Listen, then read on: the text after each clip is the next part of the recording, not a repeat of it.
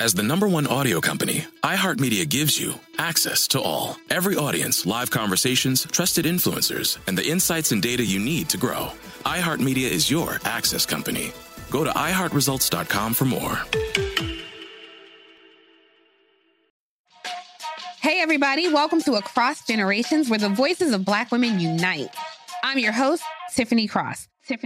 Join me and be a part of sisterhood, friendship, wisdom, and laughter. We gather a seasoned elder, myself as the middle generation, and a vibrant young soul for engaging intergenerational conversations. Prepare to engage or hear perspectives that literally no one else has had.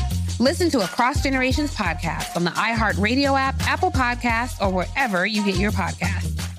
My simple solution to the problem was remove people from the scene and help them feel safer. In response to attacks against Asian Americans, Maddie Park raised over $250,000 to donate cab rides to the Asian community. There is so much more work to be done. We really need to come together and tackle this issue as a community. Support the Asian community. Learn how at lovehasnolabels.com. Brought to you by Love Has No Labels and the Ad Council.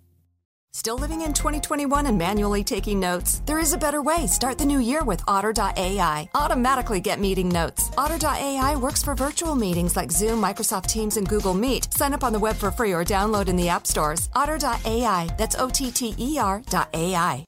This podcast is sponsored by BetterHelp Online Therapy. I'm Micheline Malouf. And I'm Nadia Desi, licensed therapists and host of Getting Better, Stories of Mental Health. Join us for discussions with Megan Trainor, Chris Bosch, Rebel Wilson, and more. From discussing motherhood to immigrating to general mental health, our guests are awe-inspiring. We all struggle with the same things, so let's talk about it and destigmatize them. Find our new podcast, Getting Better, Stories of Mental Health, on iHeart, Apple Podcasts, and Spotify.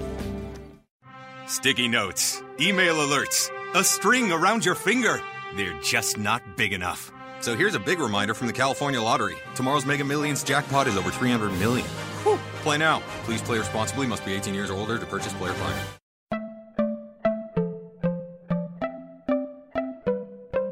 Welcome to Money Making Conversations. It's the show that shares the secrets of success, experienced firsthand by marketing and branding expert Rashawn McDonald. I will know he's given me advice on many occasions, and in case you didn't notice, I'm not broke. You know he'll be interviewing celebrity CEOs, entrepreneurs, and industry decision makers. It's what he likes to do. It's what he likes to share.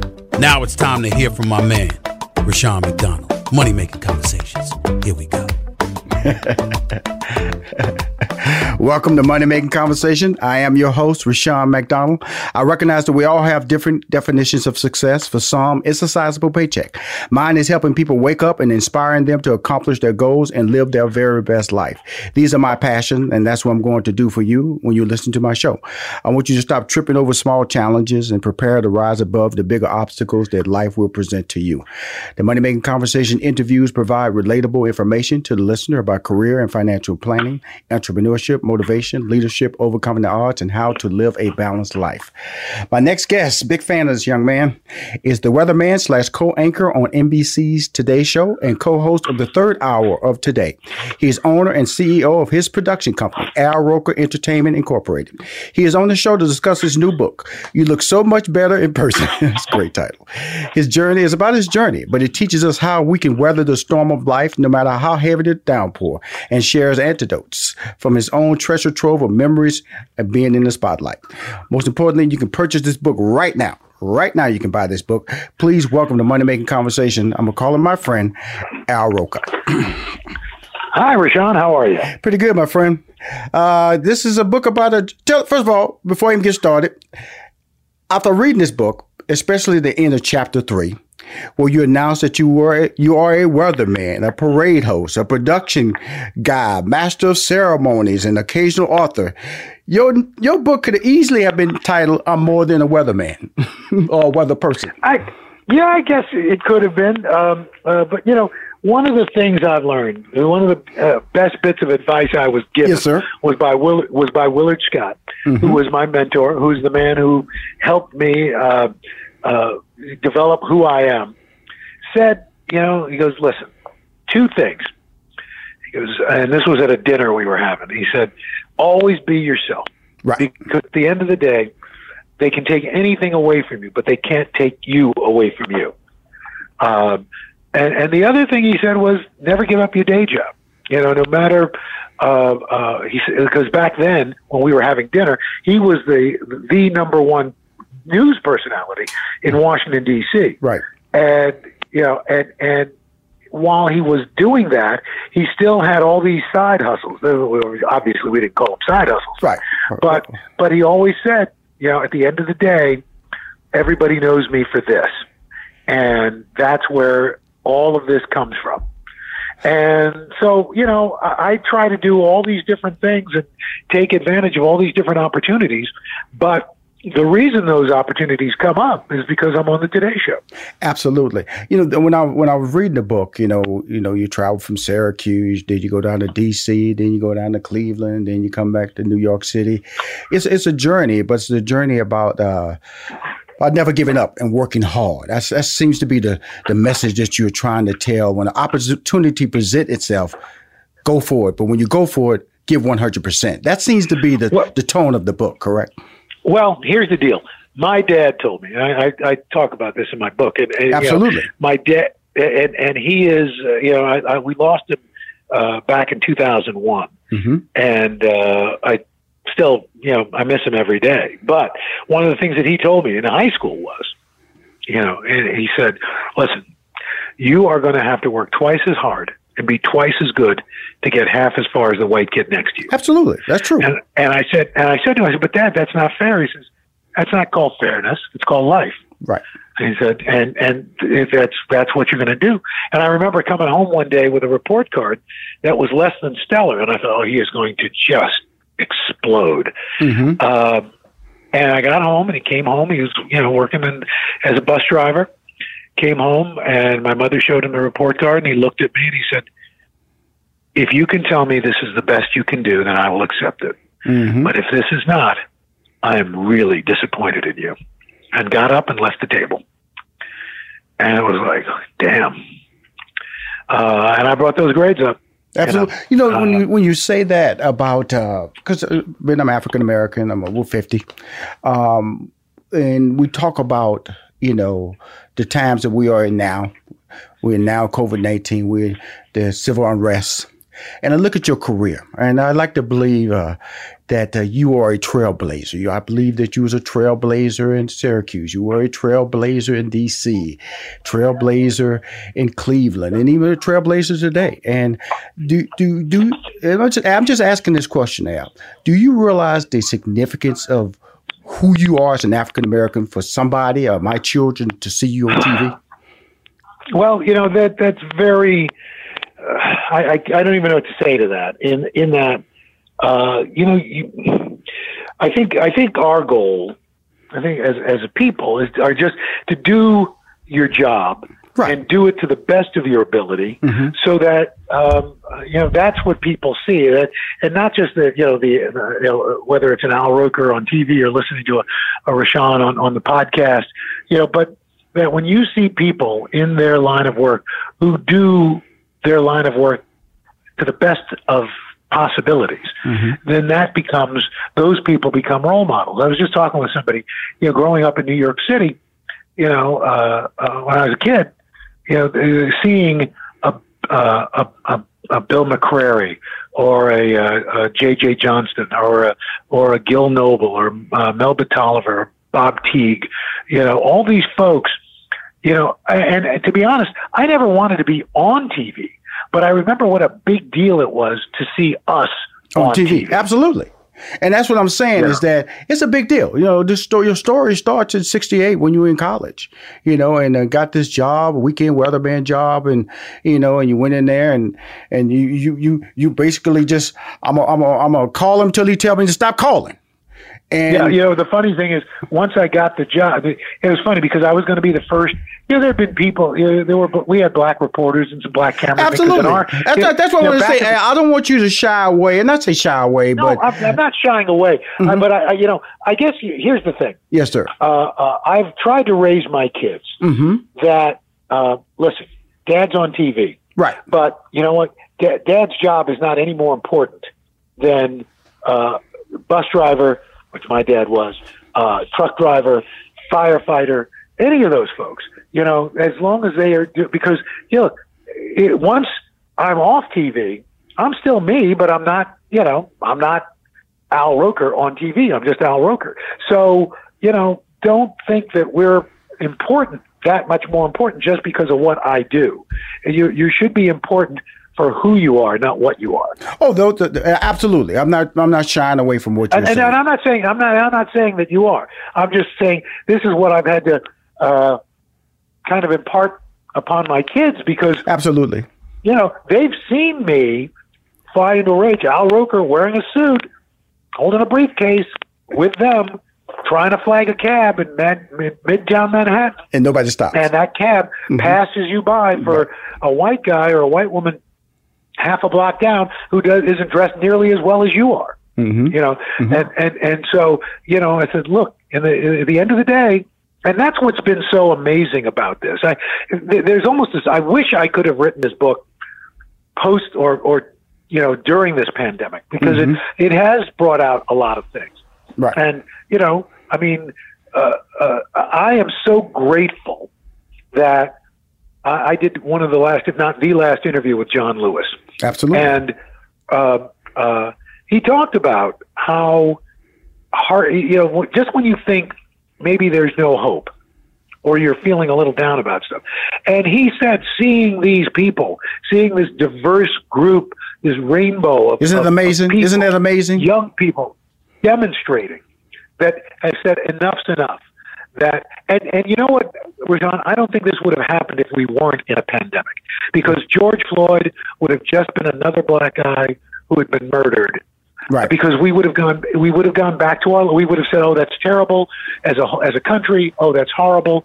And then something else would come by to distract us. We would go back to our world, go back to our jobs, go back to whatever we're doing, go back to our vacations. But this happened when we had no choice but to look. We could not look away. And you're saying the truth. You're speaking the truth, Al. Because this weekend, because when they told me I was going to be interviewing you this Monday, and you brought up John Lewis, because I was going to bring him up in this interview, and I'm not trying to make you uncomfortable, Al, when I talk to you about who you are and what you mean to African Americans. Is that when as much as I knew about John Lewis, when I see him walk down that bridge in Selma, 25 years old. Yeah. That was for the first time I saw him. I saw him. And you are a pioneer. And you've written a great book, and all these great stories you tell are told are checkpoints of history to me. Because I know that I'm in the entertainment business. I know the difficulty of what you have to do in entertainment to be successful, period. It may be the most difficult field that you can get in, to try to be a person of color and try to be successful in entertainment. And you've achieved it. And I say that because of the fact that in Syracuse, D.C., Cleveland, New York, you have to be a person of authority and accepted that the information coming out of your mouth is real and accurate. And you've achieved that for over 40 years. That's an incredible talent. And I just wanted to congratulate you on that. And that was important for me to let you know how I feel from a person, my daughter, my family, that you have been important to the African American community, my friend. And well, thank you. And that it resonates in this book more when I read it, because you couch it very well with humor, but also the reality is that you have to be quick on your feet, you have to be smart, and you have to be willing to work hard. And when the opportunity presents itself, you cannot shy away from it. That's the tale of your book, right? And it's funny because I left. I got a job in Syracuse, and then I got a job in Washington. And I moved to Cleveland, which was fairly, at the time, in the late 70s, was a fairly racially polarized city. Yes, it was. And again, I was the first black weatherman there. Thank you. And what was interesting, we had an anchor guy.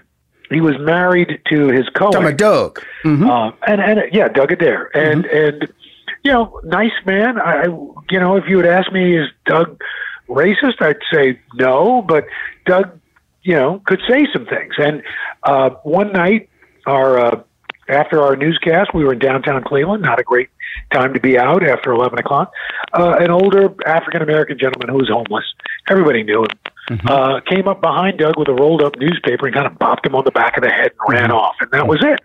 Well, the next day, Doug's telling everybody how he was assaulted and attacked. And we all kind of like, yeah, we wish we had been the one who had done it. But anyway. Love it. Anyway, his wife, his co-host, Mona, is about to introduce me. We're live on TV. And she goes, and now here's Mona. Before you introduce Al, I have to tell you, I don't know if you'd heard, but last night, after our 11 o'clock news, one of your people attacked me. Now, it's one of those moments, Rashawn, where time stands still. You're trying to figure out how am I going to react to this? Is it outrage? And I finally, live on TV, live. Well, on TV, I looked at him and I said, Doug, why in the world would a weatherman attack you? And then just moved on. Well, people were outraged for me. They called. They had to suspend him. And then he came back as a reporter, demoted, kind of a field anchor, as they called it. And then, like 6-7 months later, he resigned, and he and his wife went down to Columbus, Ohio, and had another good 10 years down there. But you've got to pick your look. There's so much that we can be outraged about, right? That we have to pick our points, right?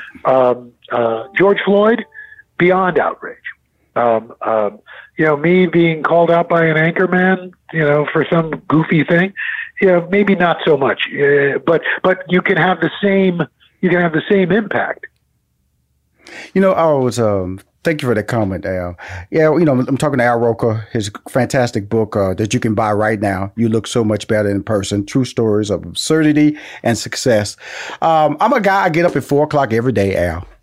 You are a 3:45 a.m. guy. You beat me by 15 minutes, my friend. So I will give you. I got to bow down to you for that 15 minutes.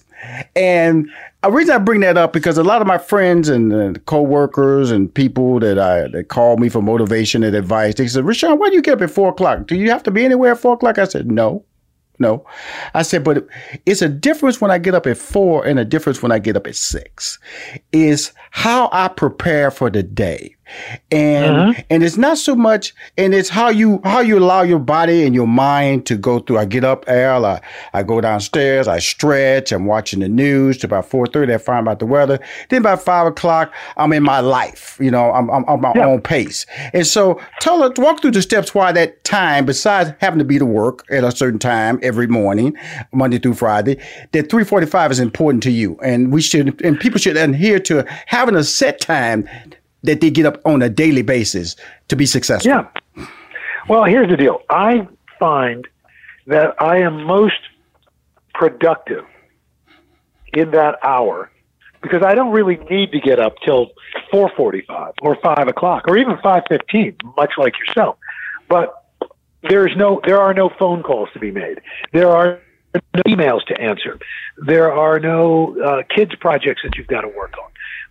You don't have to, don't tell her I said this, answer to your wife. Right. All you have to do is get up and do what you want to do. I don't like rushing, much like yourself. I do not like rushing to get ready for work. I would rather, and to be frank, that's when I wrote most of this book, was during that hour, we tend to waste a lot of time. We do. If you could add up the time you're kind of mindlessly scrolling the internet, on the looking at Twitter or Instagram, and the time you're just looking at things to buy or whatever, you probably could find another 90 minutes in your day. Yes, you could. Yes, you could. And I tell people that. I said there are 24 hours in a day. Learn to take advantage of each hour. And that's what you're saying right now. When you say, look, I get up at 3:45, Rashawn, it's my time.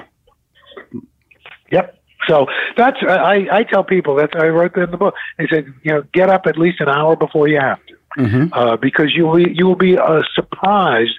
And I think kind of amazed at how productive that hour will be for you. That was a great point of knowledge in your book. Another great point of knowledge I wanted to bring out was the power of relationships. And two people that stood out in this book, and I always tell people about my life, is that I didn't see the vision in me sometimes, and some people saw it, and they pushed me in the direction or nudged me, or sometimes say, "Why are you still standing here looking at me? Get out." And Chris in Cleveland, and you mentioned his name earlier, Willard Scott in the DC. Talk about the significant role they played as far as the power of relationships in your life to the career you have today. Well, yeah, I mean, like I said, Willard, gave me all that advice and just nurtured, really got me ready for this. In a sense, he was, and I say this with no shame, I consider him like a second dad. Right. In fact, if my dad was still alive today, they would be the same age. And he just, he was generous to a fault. He still is. But, the idea, when I was working at WNBC in New York and filling in for him, and he came to me and he said, "Listen, it's my time. I'm going to step back a little bit. But they should be thinking about putting you in there." And that's who I'm telling them. But if they come to you, just know that this is my choice. Now, there are very few people in this business who would do that. And the person who set me up to be in that position was this woman, my news director, Chris Ostrowski. In Cleveland. In Cleveland. She was the one who told me about the weekend weather job in New York. She said, "Look, they're looking for a weekend weather person. You're from New York. You don't need to be here anymore.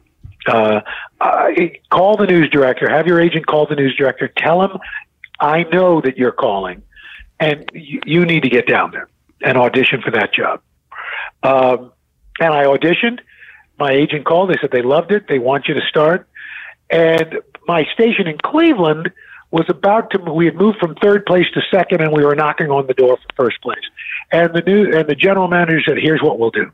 If you agree to stay for another 2 years, we will raise your salary. You'll be the second highest paid anchor person in Cleveland.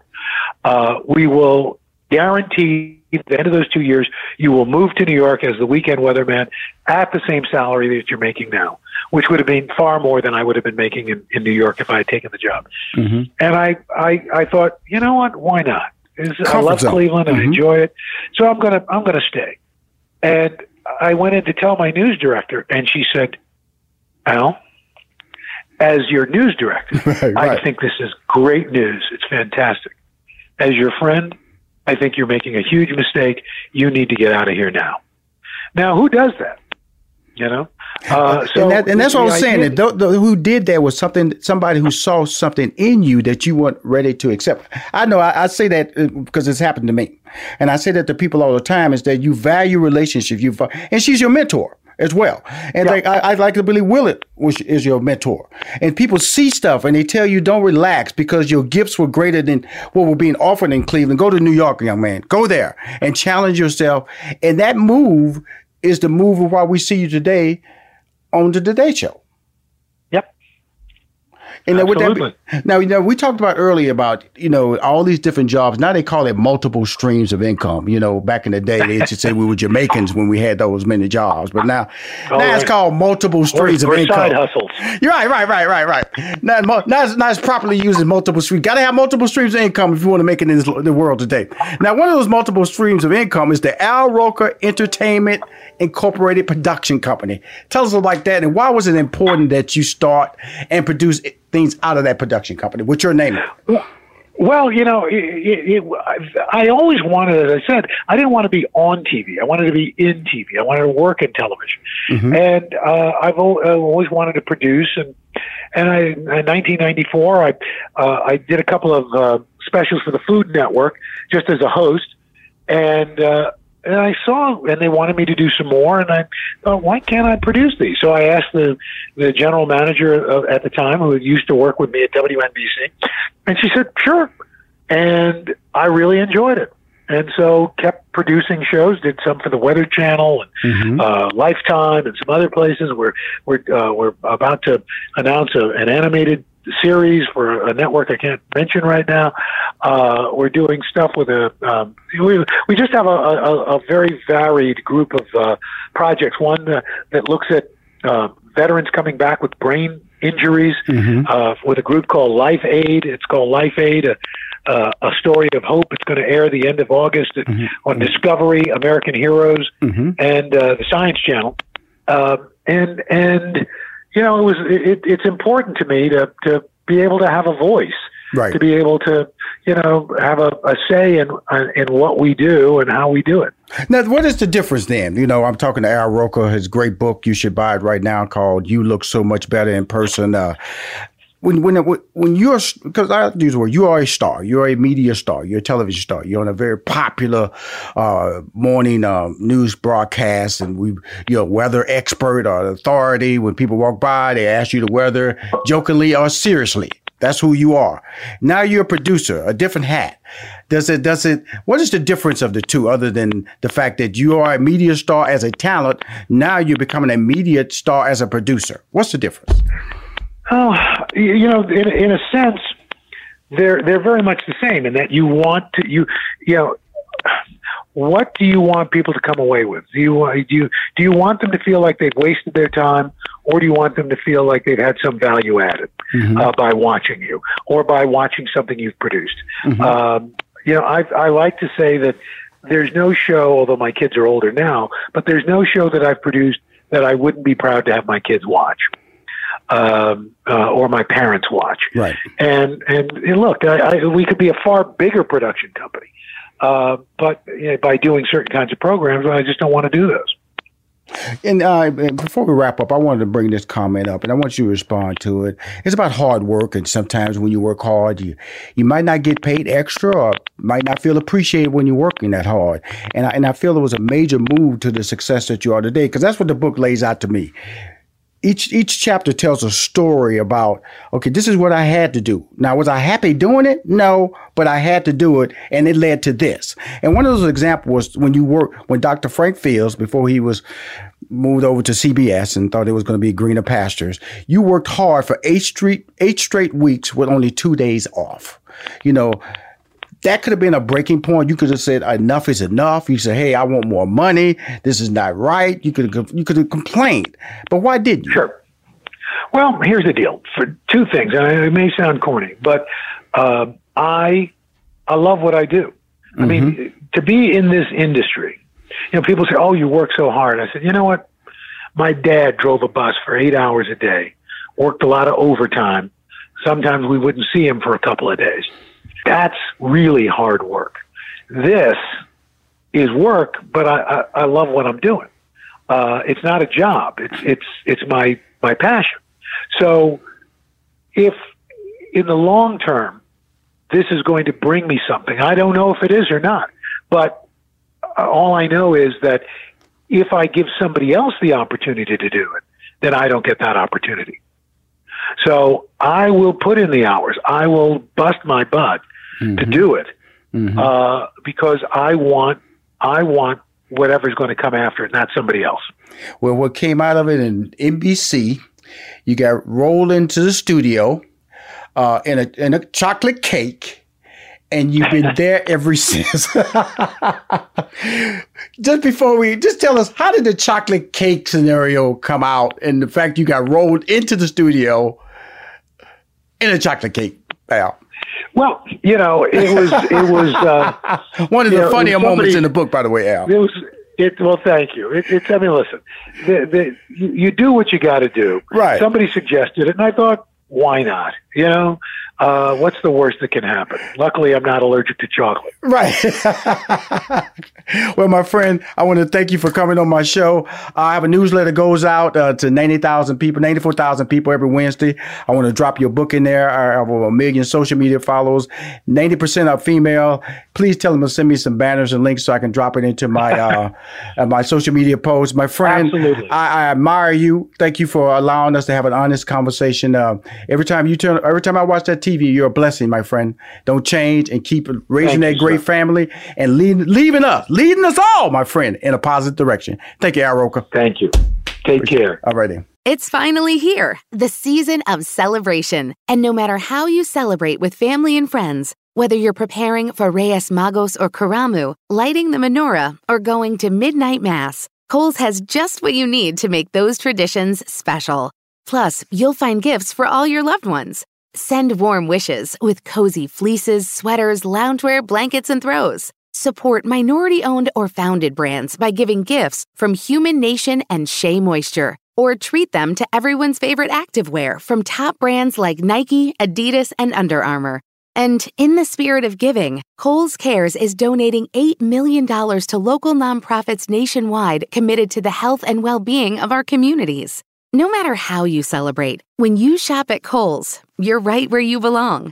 So this season, give with all your heart with great gifts from Kohl's or Kohls.com. Whether your event needed one room or an entire conference center, Hopin has revolutionized the way people come together. With Hopin, you can host a fully fledged digital meetup, complete with one-on-one meetings, hands-on sessions, and expo booths. And because everything is hosted in a single, easy-to-use platform, it can be as big or small as you want, remain convenient for anyone who wants to attend, and give you access to data you never would have known otherwise. Visit hopin.com to learn more and get started. Still living in 2021 and manually taking notes? Start the new year with Otter.ai to generate automatic notes for meetings, interviews, or lectures. With Otter.ai, you can search the meeting notes, insert images, play back the audio, and share them with your friends or coworkers. You can capture action items, remember meeting details, and keep everyone informed. Otter.ai works for in-person or virtual meetings like Zoom, Microsoft Teams, and Google Meet. Sign up for free at Otter.ai or download the app for free. Otter.ai, that's OTTER.ai.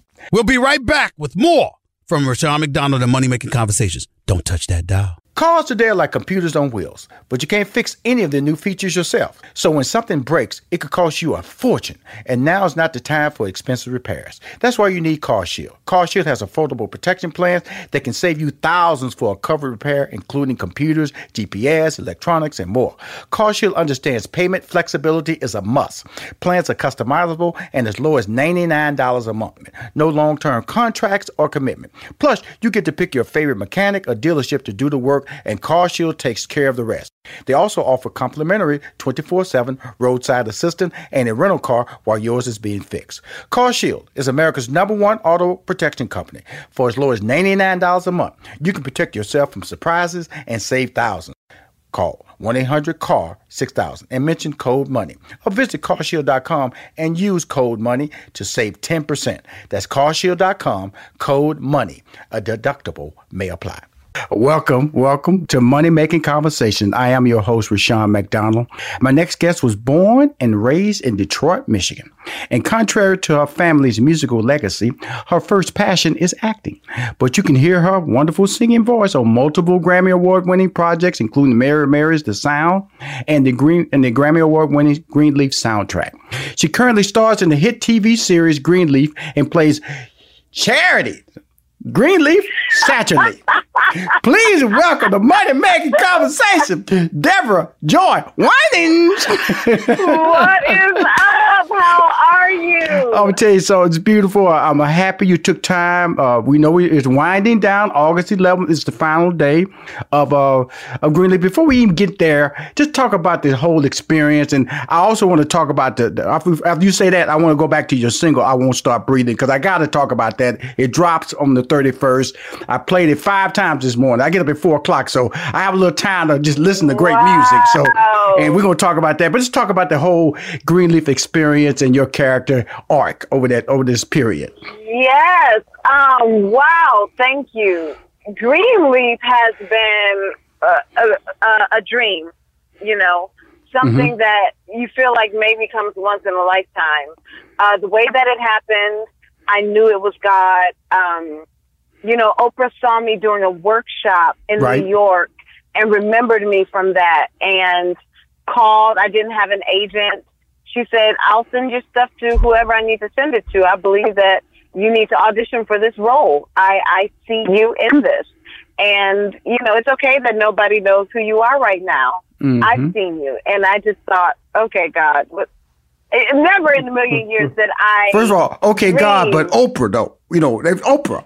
Oprah saying all this. Okay. But you know, God uses whoever he decides to. There you go. And the fact that he used her is just mind-blowing to me. Mm-hmm. And so Greenleaf was a dream, a joy. It was, it didn't come in the correct order, if you will, what Hollywood deems how you get the roles. You got to do this first, and then you got to do this.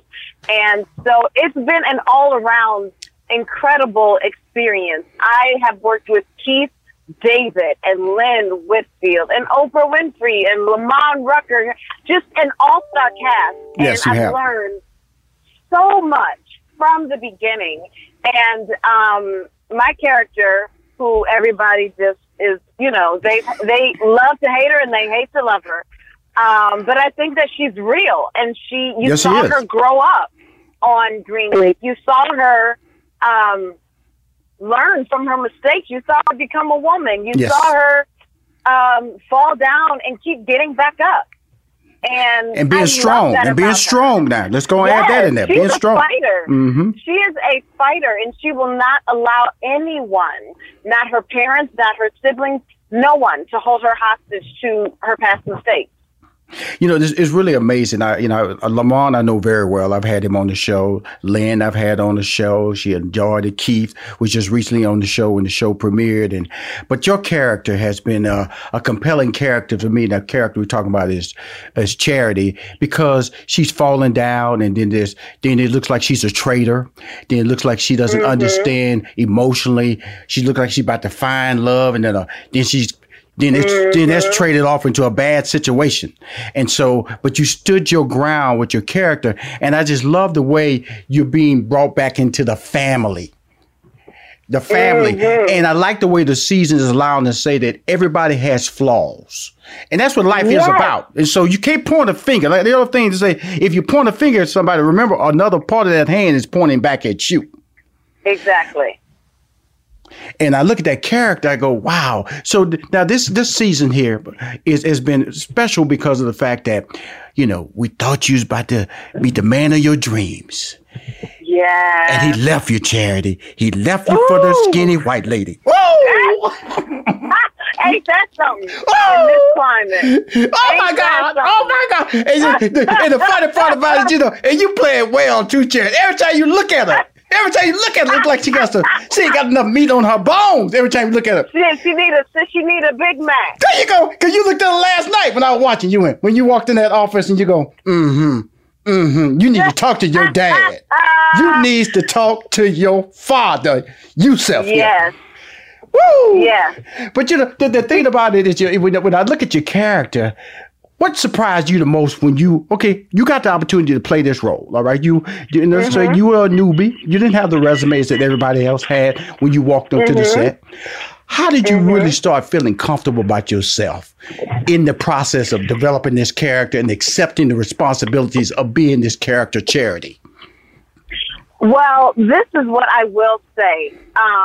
When you do your work, and you're in Hollywood and you continuously get a lot of no's. Yes, ma'am. Stay consistent in doing your work, because when you do get that yes, the work will be there to allow you to stand tall. And so I got comfortable. I went there semi-comfortable because I know my gift. I know what I can do. I know the training that I've gone through. I know the hours that I've put in. But when we did the first day of shooting, season 1, we did that table scene. And that was my first time with Keith, Lynn. That was my first time with everybody. Right. And Oprah was there. And we did my close-up. I was the second person to get a close-up. And my fourth take, I nailed that thing. And when they called cut, Oprah came over to me crying. And she said, that's it. That was it. That was it. And she said, I'm done. And when I knew that she didn't regret that for a moment, the decision she made to champion me, even when people said I didn't have it, I was like, oh, okay, I'm good. Now let's get in here and let's work. Let's grow. Let's learn. There's no way I'm not going to grow when I'm sitting next to someone like Keith David and Lynn Whitfield. But at that point, I was ready to not just do my work, but to learn and to keep growing. Right. That's when I got comfortable. And then learning all of the sides of Charity. Charity is so multifaceted, and she's so many things, and she's a single mom. She's been through so much, and she's just real. She's really real. And relatable. We're very relatable. Yeah. And I want to talk about, because we're going to get back to this, because I'm not through with, anybody listening, I'm not through with Greenleaf. But when you have a last name like Winans, okay, you just remember, that's WINANS. Okay. That is a legacy of music, because I know BB and I know CC. Boy, I have my boy BB on the show.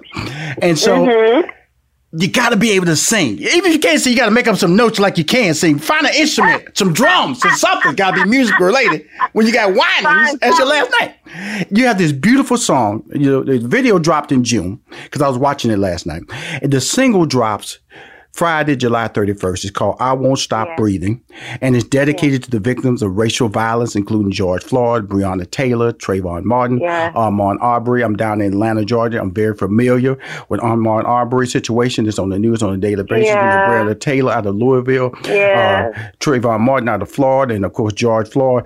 Unfortunate death, has inspired all these incredible changes that we're about. But I Won't Stop Breathing I just want to quote something at the very front. It's a James Baldwin quote that you have at the very front of the video. To be a Negro in this country and to be relatively conscious is to be enraged almost all the time. That's an amazing statement, because as a black man, Because I remember when the riots broke out, I had a lot of white friends call me asking me how was I? Was I all right? And I had to explain to them that the how you see is me all the time. That don't mean I'm happy. Yeah. But I am not happy when a policeman stops me, because I'm concerned as to why he's stopping me, because I don't know what's going to happen at that stop. And that's what that line is saying, that black people are constantly in a rage. And we've learned to deal with that. And that's not fair, because it affects your health. And what was your thought process? I know I'm sharing my thoughts, but an amazing quote by James Baldwin to lead off your video, and you closed it with the amazing President Barack Obama speaking. Talk about that whole sequence of putting this together. Then we talk through the lines of the song, because I'm a lyricist and I love listening to great music. Talk to us, Deborah Joy Winans.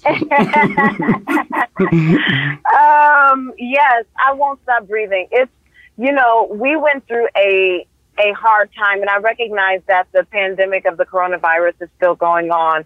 But really, all that did to me, and God makes no mistake. Right. This whole world got shut down, and everybody had to watch what was really happening to black people around this country. And nobody could turn a blind eye. Nobody could say, well, I didn't get a chance to see that. I was doing this, or I was traveling, No, everybody's butt was in their house. They couldn't go nowhere, and they were forced to see the tragedy and the plight of the black life. And for me, it awakened me to a whole new level, because someone was murdered in broad daylight, and this man just did not care. And it hurt me so deeply. And I am a woman of faith. I love the Lord. This was the first time in my life where I said, Jesus, where are you? I can't feel you right now. It just hurt. And so after a couple of weeks of just in my feelings, when you're at that place of you ain't got nothing good to say, so don't say nothing at all. Right. I didn't have anything good to say. And then one day I got out of the shower and it just hit me. I said, oh my God. I grabbed my husband. I said, that song that I just did a demo for, because I decided if I'm going to do music, it needs to be something I love. It needs to be something that I can relate to, that feels sincere to me, or else it won't feel sincere to anybody else listening. I don't want to do things just to do it. And so I had already decided I want to do this song. I just didn't know, where it would be placed or what it would be for. And I said, that demo that I just did, the song that my brother wrote, that's for right now. That's for right now. I have this idea. I want to do this visual. I want this, and this. I said, we need to honor our people that are dying every day for no reason. And my husband took everything I said. I called a bunch of my friends. I was like, I just need you to make a video and hold the sign. And they were like, what? I was like, do what I say. Do what I say, please, please. You sure did. They held it up for you, too. Look, they did. I love them dearly. And and some of your cast members came through, too, for you as well. Yes, they did. That's my family. And so I told my husband what I wanted. He put it together. And he was like, well, do you want to go and, like, re-record the song, like, you know, in a better way? I said, no, I don't care about my voice. Like, this is what it is. It's about this visual. It's about this moment. It's about these people recognizing that there is hope. For me, this song allows you to have this heartbreak. It allows you to feel the way you feel. It's okay that you are angry, but it also lets you know in your anger, you cannot let go. You cannot stop breathing just because somebody else doesn't think that you're worthy or you're worth it. You are. And to me, the ultimate letting them win is to stop breathing. Mm-hmm. And so we won't stop breathing. We don't care what you think. Mm-hmm. And I was like, that's the light. That's the thing that I think people need to see. The people that went out and started protesting right away, those frontliners, we are all with you. And together, we will not stop. And that was my heart. That's been my hope. And then, you know, we put the visual out, and then people were like, "Oh, can we get the song?" I said, "Oh, you want the song?" Well, dang, okay. I was just emotionally charged. You know, I was just you know, showering. It just hit me. Right. Told my husband, told some people to hold up a sign, and I watched the video 5 times this morning, and I go, okay, this is because here's some complimentary things I got to say. You're a beautiful woman. Thank you, Deborah, you. And you have a brilliant smile, and so. And then, but that's not what's important in this video. You didn't care about makeup. You didn't care. Mm-hmm. You were just I saw a raw, emotional person, and I wanted to ask you because that's an important question because you have a gift to be able to sing, but when emotion can kind of interfere with that process, how did you hold it together, Deborah, in singing this great song, "I Won't Stop Breathing"?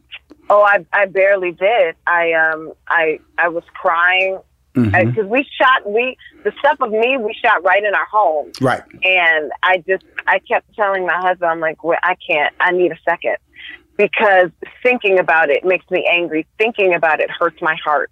Thinking about it is like, oh God, why are there so many names? Right. And so I didn't hold it together.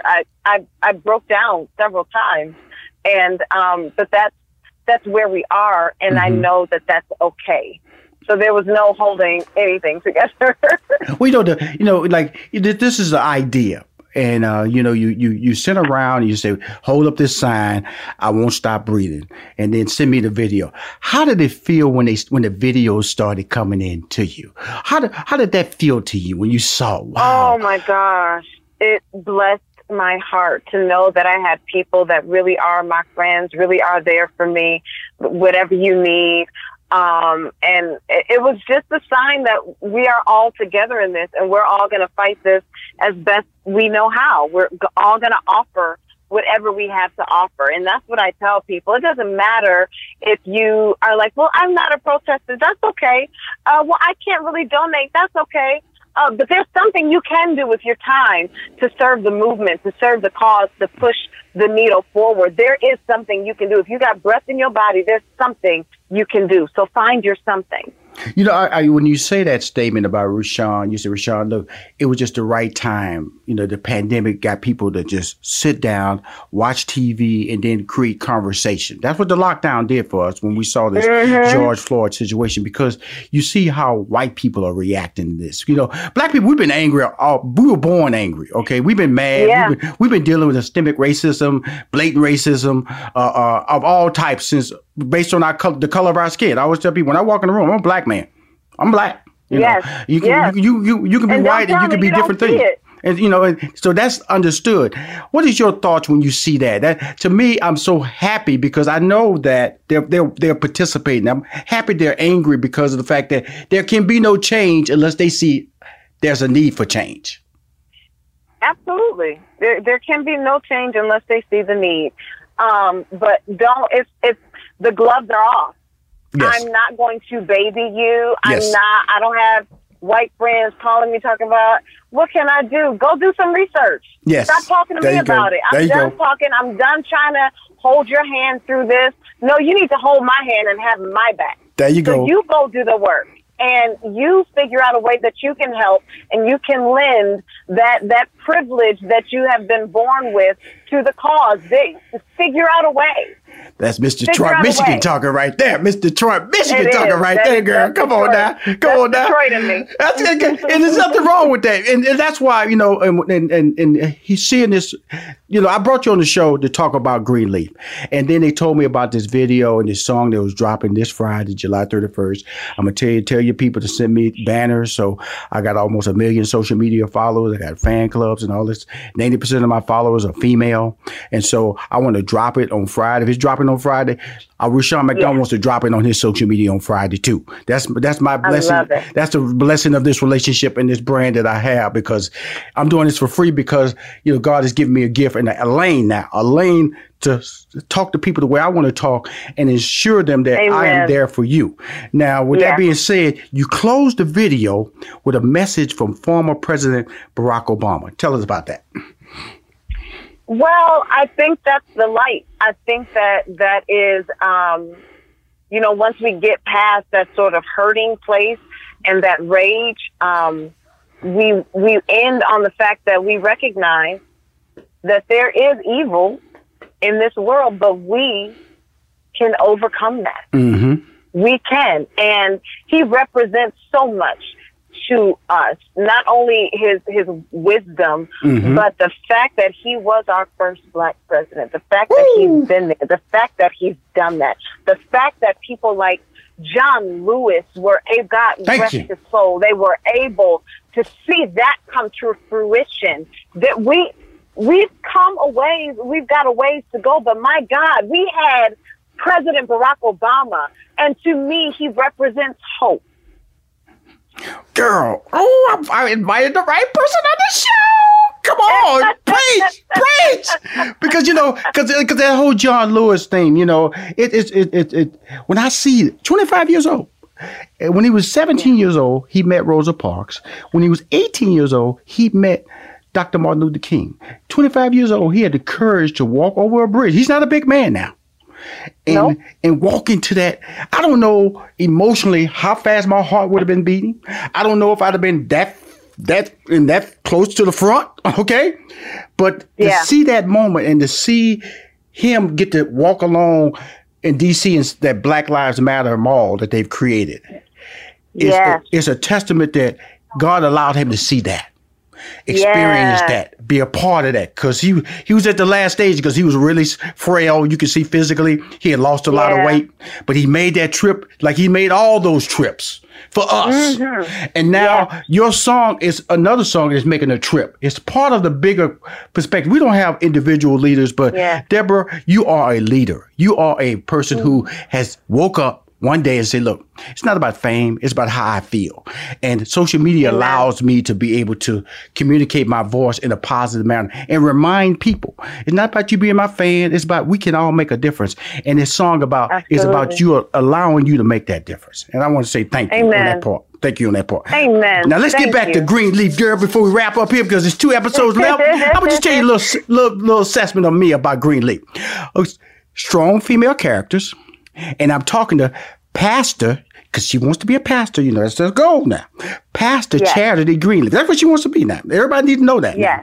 She is fighting to be seen for who she is despite anyone else's thought or feelings about her. That I felt that character is. And then you have other dynamic characters who play a different role, like Rochelle and Tyra. About the house. And so when I look at it, because when I had Lynn on the show, I said, you know, rarely do you see shows like this where we have male characters, but this show is really about females and their perspective and their role that they play and the dominance that they have in our world today. And that really drove home to me the journey that your character, because you had to pull your spirit up and be able to deal with, the male-female relationships, the sister-brother relationship, but also the relationship, and have this character become what it is today. Because I love the character. I always enjoy it because it's real, but also I have mistakes in my life, and I have to deal with it. And so you had to deal with it in a famous family. We're talking about the show now, because you deal with it in the real life too, because of your name, Winans. Absolutely. And so that's why when I see that Oprah looked at you, she, this was a very relatable story from the standpoint of, it's gospel. Okay. You're famous. Okay. We're going to have you over the choir. You can sing. So this character has been brilliantly designed for you. It's not, you say this is a wonderful blessing and opportunity in your life. Believe me when I say this to you, Deborah, God has some great things that are going to happen to you because you are talented, girl. You are talented. Thank you. Oh, thank you. Thank you. I appreciate that. I receive it.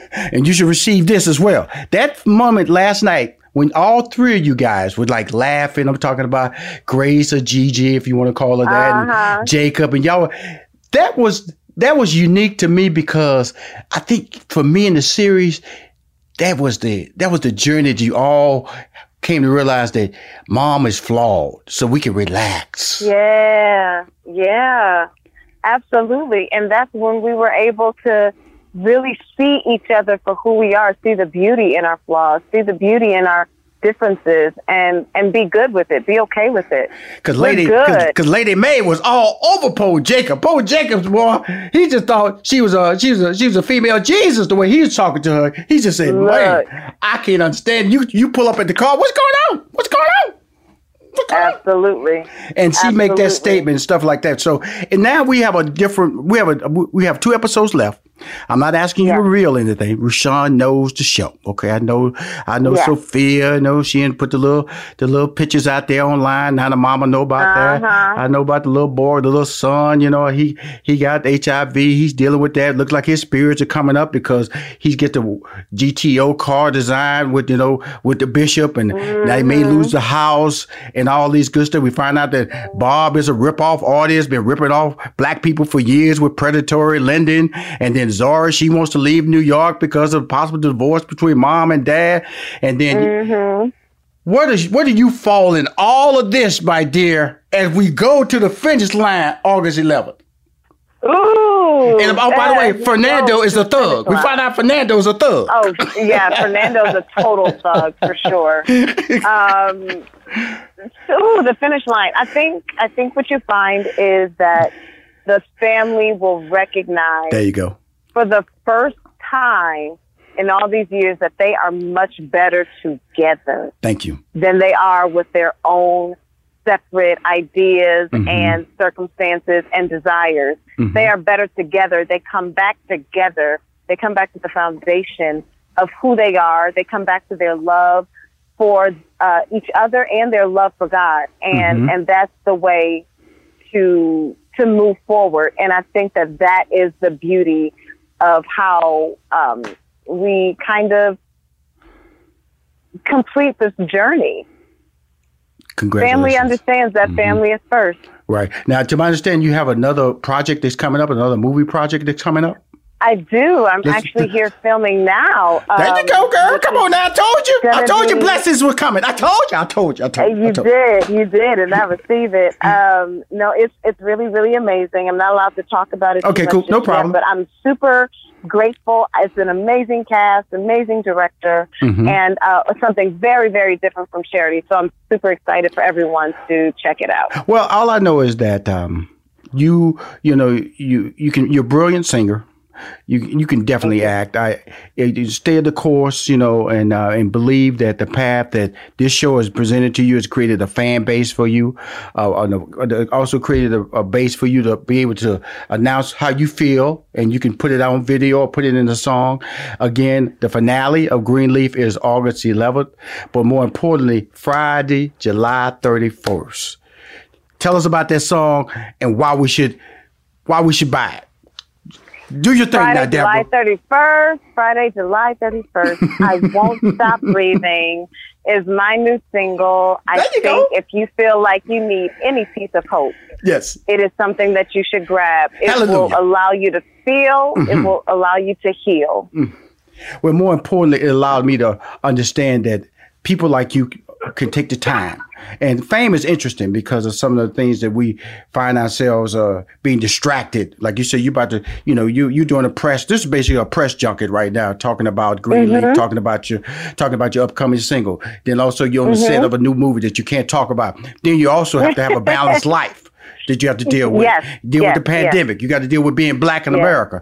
But for you to say, hey, so Rashawn, I just want to let everybody know I care. And I also let everybody know I do feel there's the situation that we all live in, not just me. Because, we all have a slice of life where we live a little bit better than other people. Absolutely. But we all should be treated as the same. And I just want to thank you for coming on the show, Deborah. And thank you for having me. And keep living the Winans name, girl. The Winans name. But I love you. I really love you. I know I called you at the last minute to be on the show. And the fact you showed up let you know you believe in Rashawn, because I had something to tell you, girl. I sure do. I believe in you, and I appreciate you, brother. Thank you for having me. Be safe now. We talk soon. And when this movie come out, I want you to come back on and we talk about this movie, okay? Absolutely. And tell them to send me the information so I can promote you on Friday, that song when it drops, okay, on my social media. Yes, sir. All right. Yes, sir. Be straight. Be strong. You. Talk to you soon. All right. Okay. Sticky notes, email alerts, a string around your finger. They're just not big enough. So here's a big reminder from the California Lottery. Tomorrow's Mega Millions jackpot is over $300 million. Play now. Please play responsibly. Must be 18 years or older to purchase player plan. If I could be you. And you could be me for just 1 hour. If you could find a way to get inside each other's mind. Walk a mile in my shoes. Walk a mile in my shoes. Walk a mile in my shoes. We've all felt left out. And for some, that feeling lasts more than a moment. We can change that. Learn how at belongingbeginswithus.org. Brought to you by the Ad Council. Walk a mile in my shoes. What grows in the forest? Trees? Sure. Know what else grows in the forest? Our imagination, our sense of wonder, and our family bonds grow too. Because when we disconnect from this and connect with this, we reconnect with each other. The forest is closer than you think. Find a forest near you and start exploring at discovertheforest.org. Brought to you by the United States Forest Service and the Ad Council. My next guest is a 3-time NAACP Image Award-nominated actor, producer, author, and motivational speaker. You have seen him star in movies like Soul Food, Lincoln Heights, Stomp the Yard, and he also can be seen on the UMC new drama series Double Cross. The original series is now streaming right now on UMC. He is currently one of the stars on Carl Weber and BET Plus. It was on BET, now it's on BET Plus. The Family Business as Orlando Duncan. Hear me? Orlando Duncan. He's dangerous, y'all. The charismatic son of L.C. Duncan. Even more dangerous, played by Ernie Hudson, and the mama, Valerie. Woo, Charlotte. This show is incredible. The Duncans are a prominent family from Jamaica, Queens, who own an exotic car dealership called Duncan Motors. By day, they are an upstanding family. By night, they live a dangerous secret life. And it's about sex, murder, more sex, mafia, more sex, drug cartels. The Duncans are a ride or die family. Please welcome to Money Making Conversation. He plays the character Orlando Duncan, but his real name is Darrin Dewitt Henson. How you doing, brother? It's good to be on with you, man. I love that introduction. That's a beautiful introduction. Hey, something, Darrin, is, just seeing your career, man. Soul Food did it with my girl Felicia Henderson, and just coming on the show when I was managing Steve Harvey and all those years, just talking and just seeing your career, man. And it's a body of work, man, that you have to be proud of, huh? Yeah, I'm appreciative. I was able very, very early on to watch very successful people. And as you said, not just success financially, but success mentally, success spiritually. And what I've found is that comes from what we do often. What's done in the dark is shown in the light. So when you're working, when nobody can see you, then it gets shown in the light. I believe those people are the blessed ones. And so I don't wait for anybody to acknowledge me or recognize me. They'll see the work when it appears, but the work has to be done when nobody is watching. Well, guess what? A lot of people watching you, my friend, and you know that too. In your social media, when you're walking down the street, you're buying groceries, you are a very recognizable face now, aren't you, sir? Yes, sir. And I'm thankful for it, and I appreciate it. You know, all the way from dance to choreography to now acting and authoring. I'm just, you know, I've been given the ability to be inspired to do all of these things, and so I just do them. I get it done. Well, let's go to acting first, okay? And then we're gonna slide into entrepreneurship, which is your clothing line, t-shirts, and then we're gonna go into the BET Plus, Carl Weber's The Family Business. Now, UMC, new drama, Double Cross. Tell us about that and what time and date it comes out. Yes, Double Cross is streaming live right now on the UMC network. Mm-hmm. Everybody knows that Bob Johnson, that's his network.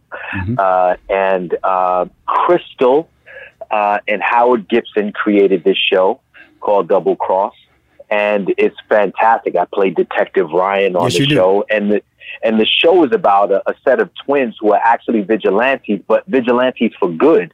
So in some aspect, they're superheroes. They are against child trafficking, and they decided to do something about it. And, you know, it's Eric and Erica Cross, and played by Jeff Lowe's and Ashley Williams. And I believe it's the first of its kind. And I was blessed to get called by Howard Gibson. You know, he said, look, man, I want Darrin Henson to play this detective. Ain't that powerful? And, oh, man, it was beautiful. You know, a lot of times in this industry, you've got to audition and do things.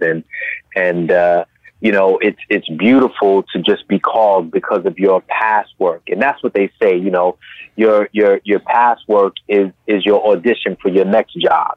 And so, you know, in a lot of ways, I've been blessed to have done many different movies and TV shows by call and response. So what that simply means is my work is now speaking for itself. And I've been blessed to be in the role of Detective Ryan on the Double Cross series, which is, as I said again, on the UMC network. We have 6 episodes there, and it's the first of its kind. This type of show has never been seen before.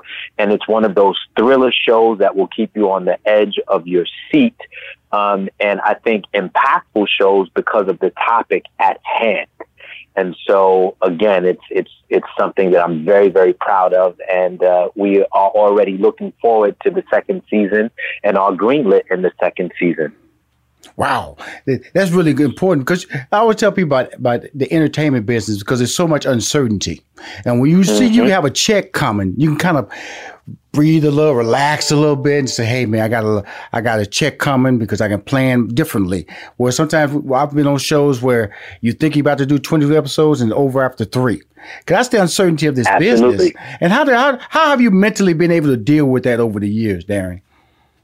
Well, you know, I learned, as I said very early on, I had the ability to work with Michael Jackson, with Prince. You know, as most people know, you know, I created the dance steps for NSYNC's Bye Bye Bye, worked with Britney Spears, worked with Christina Aguilera, Enrique Iglesias. So very early on, I learned to manage money. And there was a saying, you know, you can work hard for your money, or you can make your money work hard for you. Right. You know, Master P talks about that all the time.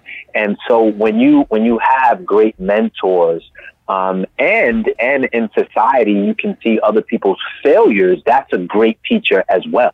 Right. And so I've been able to, you know, do what I was told to do, which is make my money work for me and not disrespect the process of money. Money is a currency, and it needs to keep flowing. So investments were important to me. Giving to the right people at the right times were important to me. And then being a blessing to people is incredibly important. Not throwing away money, but blessing the right people where it becomes a seed that gets planted and rooted, which germinates and grows into a tree that produces fruit that creates other seeds.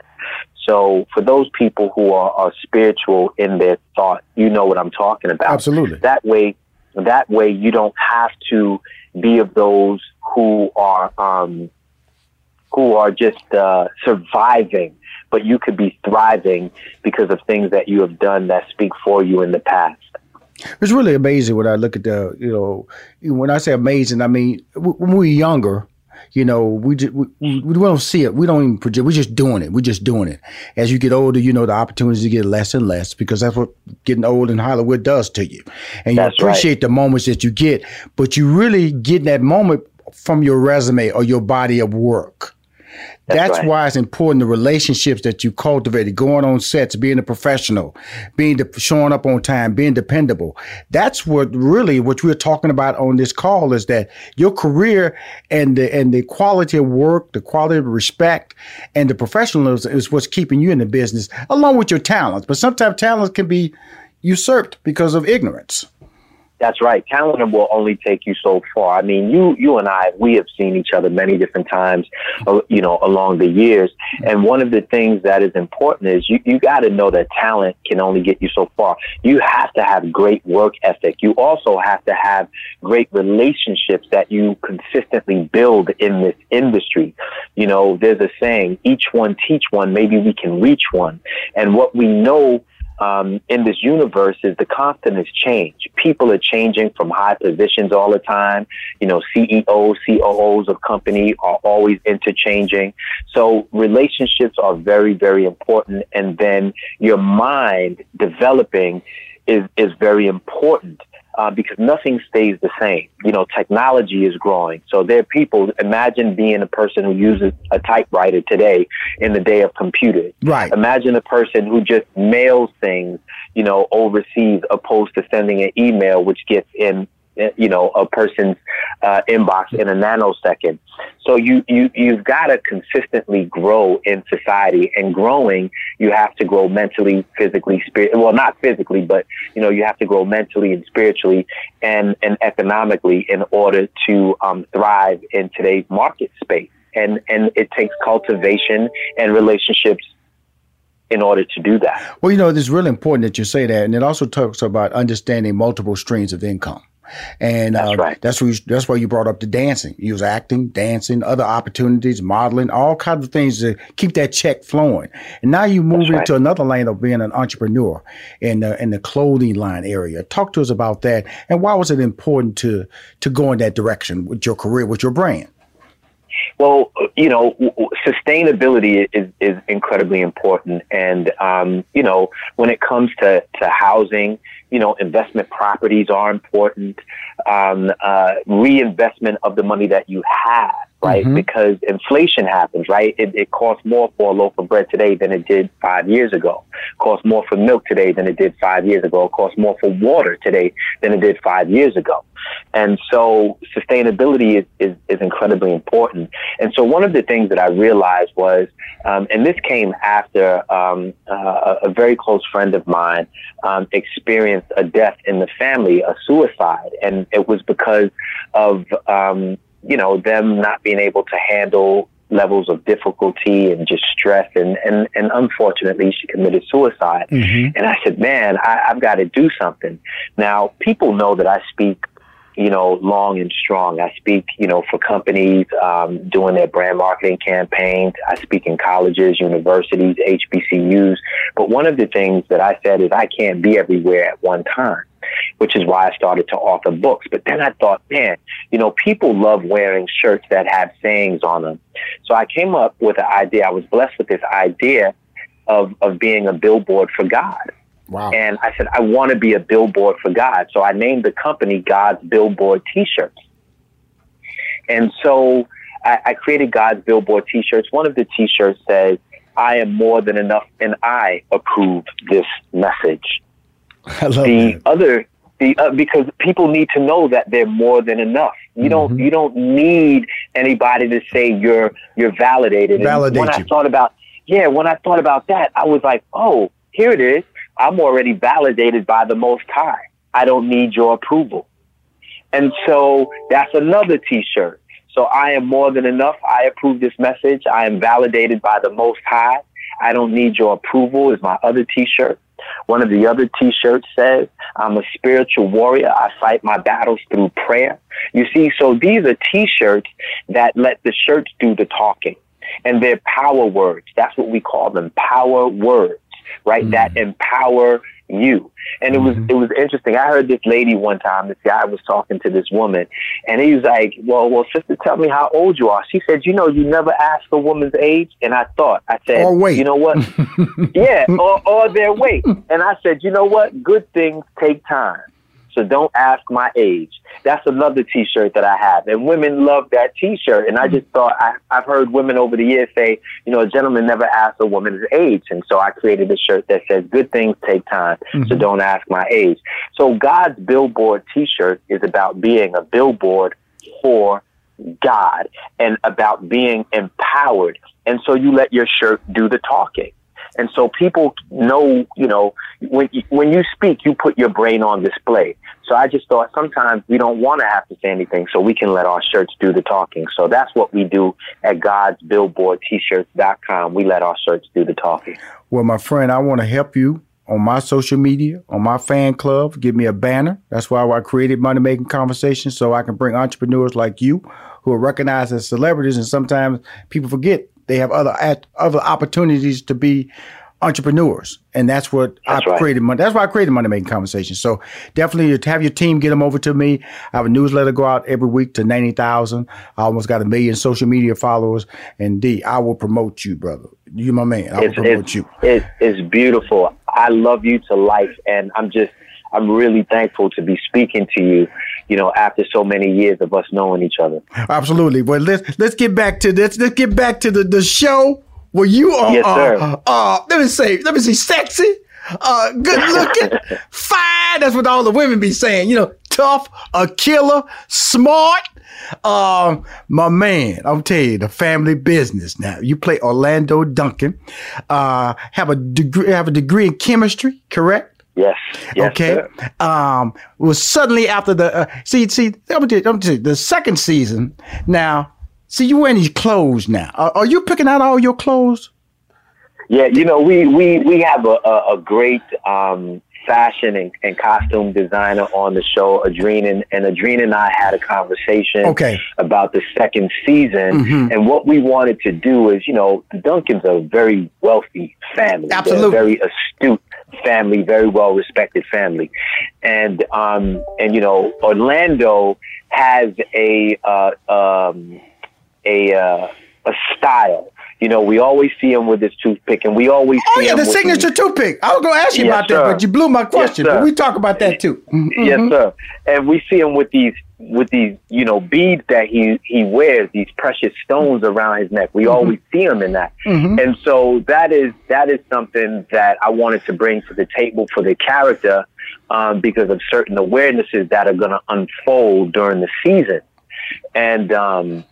And so we talked about the second season and clothing because, you get more money, and we know more money, more problems. But at the same time he's not a flashy dude, but he's a very confident dude. And so the second season, we just decided to, style him up a little bit more, make him a little bit fresher and cleaner. And I think that Adrena's done a great job doing that. Well, it's caught my eye because the premiere episode, the suit jacket you had on was one of my suits. One of my material right there. So I know I know where she got that from. Then you had that fur coat on. Ooh, that fur coat, that half fur coat on. Then you had that yellow jacket, man. Woo! That was a cold yellow jacket. Then you had that orange jacket, man. All I know is, man, that I know they stepped up because I saw the first season and I came back because that's the first thing I got to ask Darrin. Man, your clothing, is outstanding. It fits your brand. It fits the killer and the sexy guy that you are because you're not trying to look like you. But I expect that to be you. You feel me? Exactly. Orlando is a diversified man. And as I said, when he walks into a room, all eyes turn to him.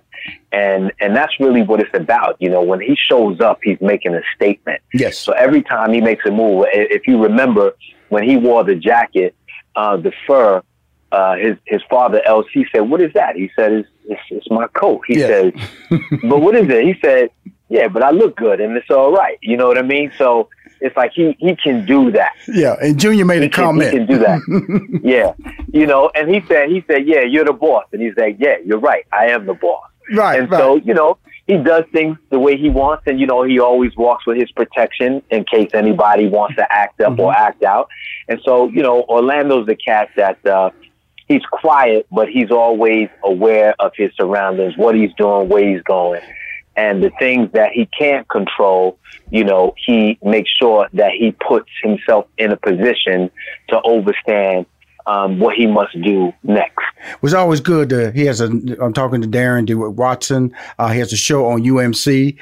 They're streaming right now, already been renewed, called Double Cross. But we're talking about his new series that's airing right now on BET Plus. It's called The Family Business. He's a member of the Duncan family, which is a powerful family that rides through Duncan Motors. That's what everybody says. It's exotic cars. But at night, that's right. They got a sister. We got London. You got Paris. They sisters. Then you got Sasha. She's the niece. Oh my God, the sexiness is great. But before we get into those characters, how did you get the opportunity to get this role, Darrin, of Orlando Duncan? It's amazing because Tridestin Films actually produces the show, right? And you know, I have a relationship with Andy and Trey and Veronica and you know, I remember I created this vision board.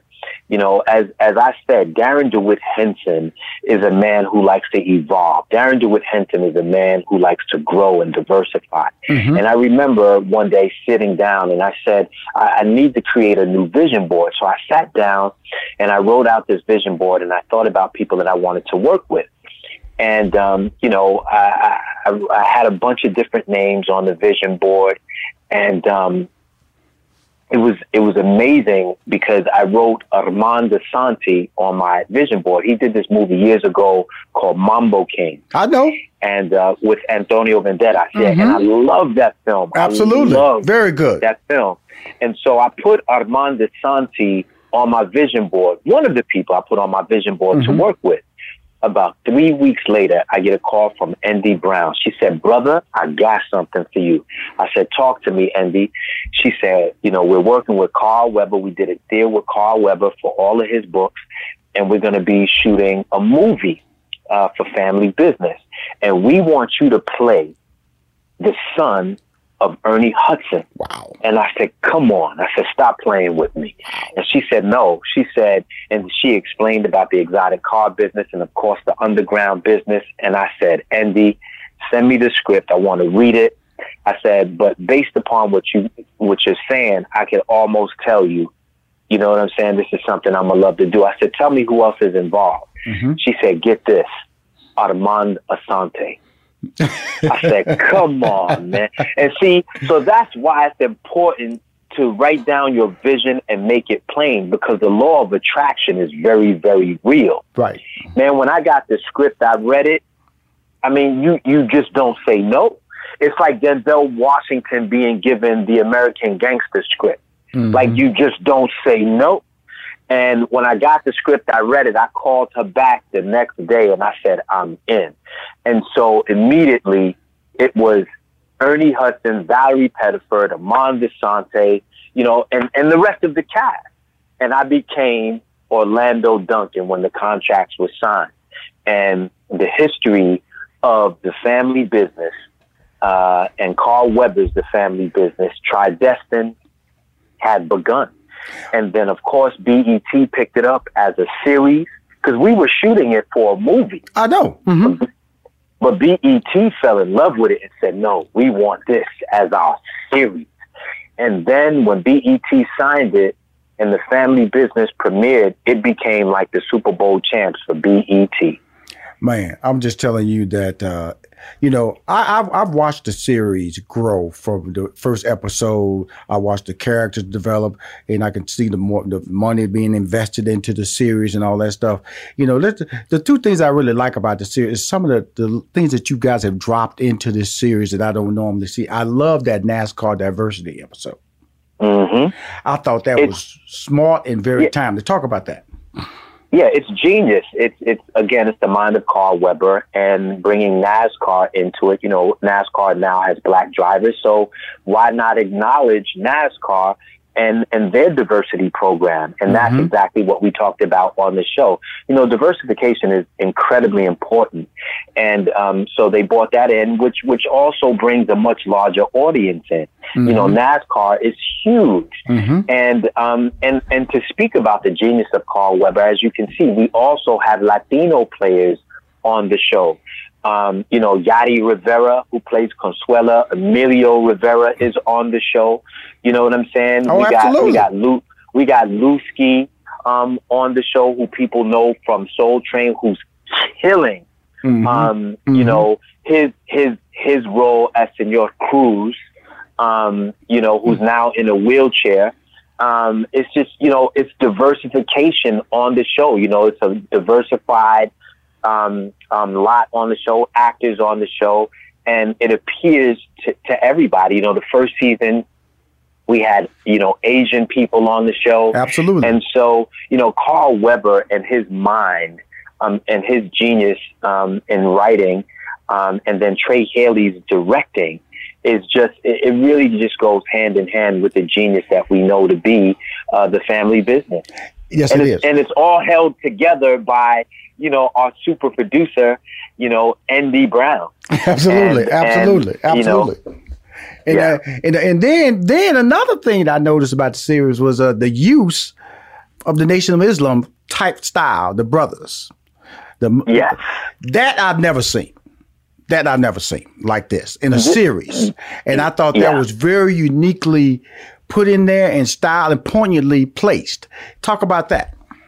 Yeah, well, we have two different types of brothers on the show. We have the, with all due respect,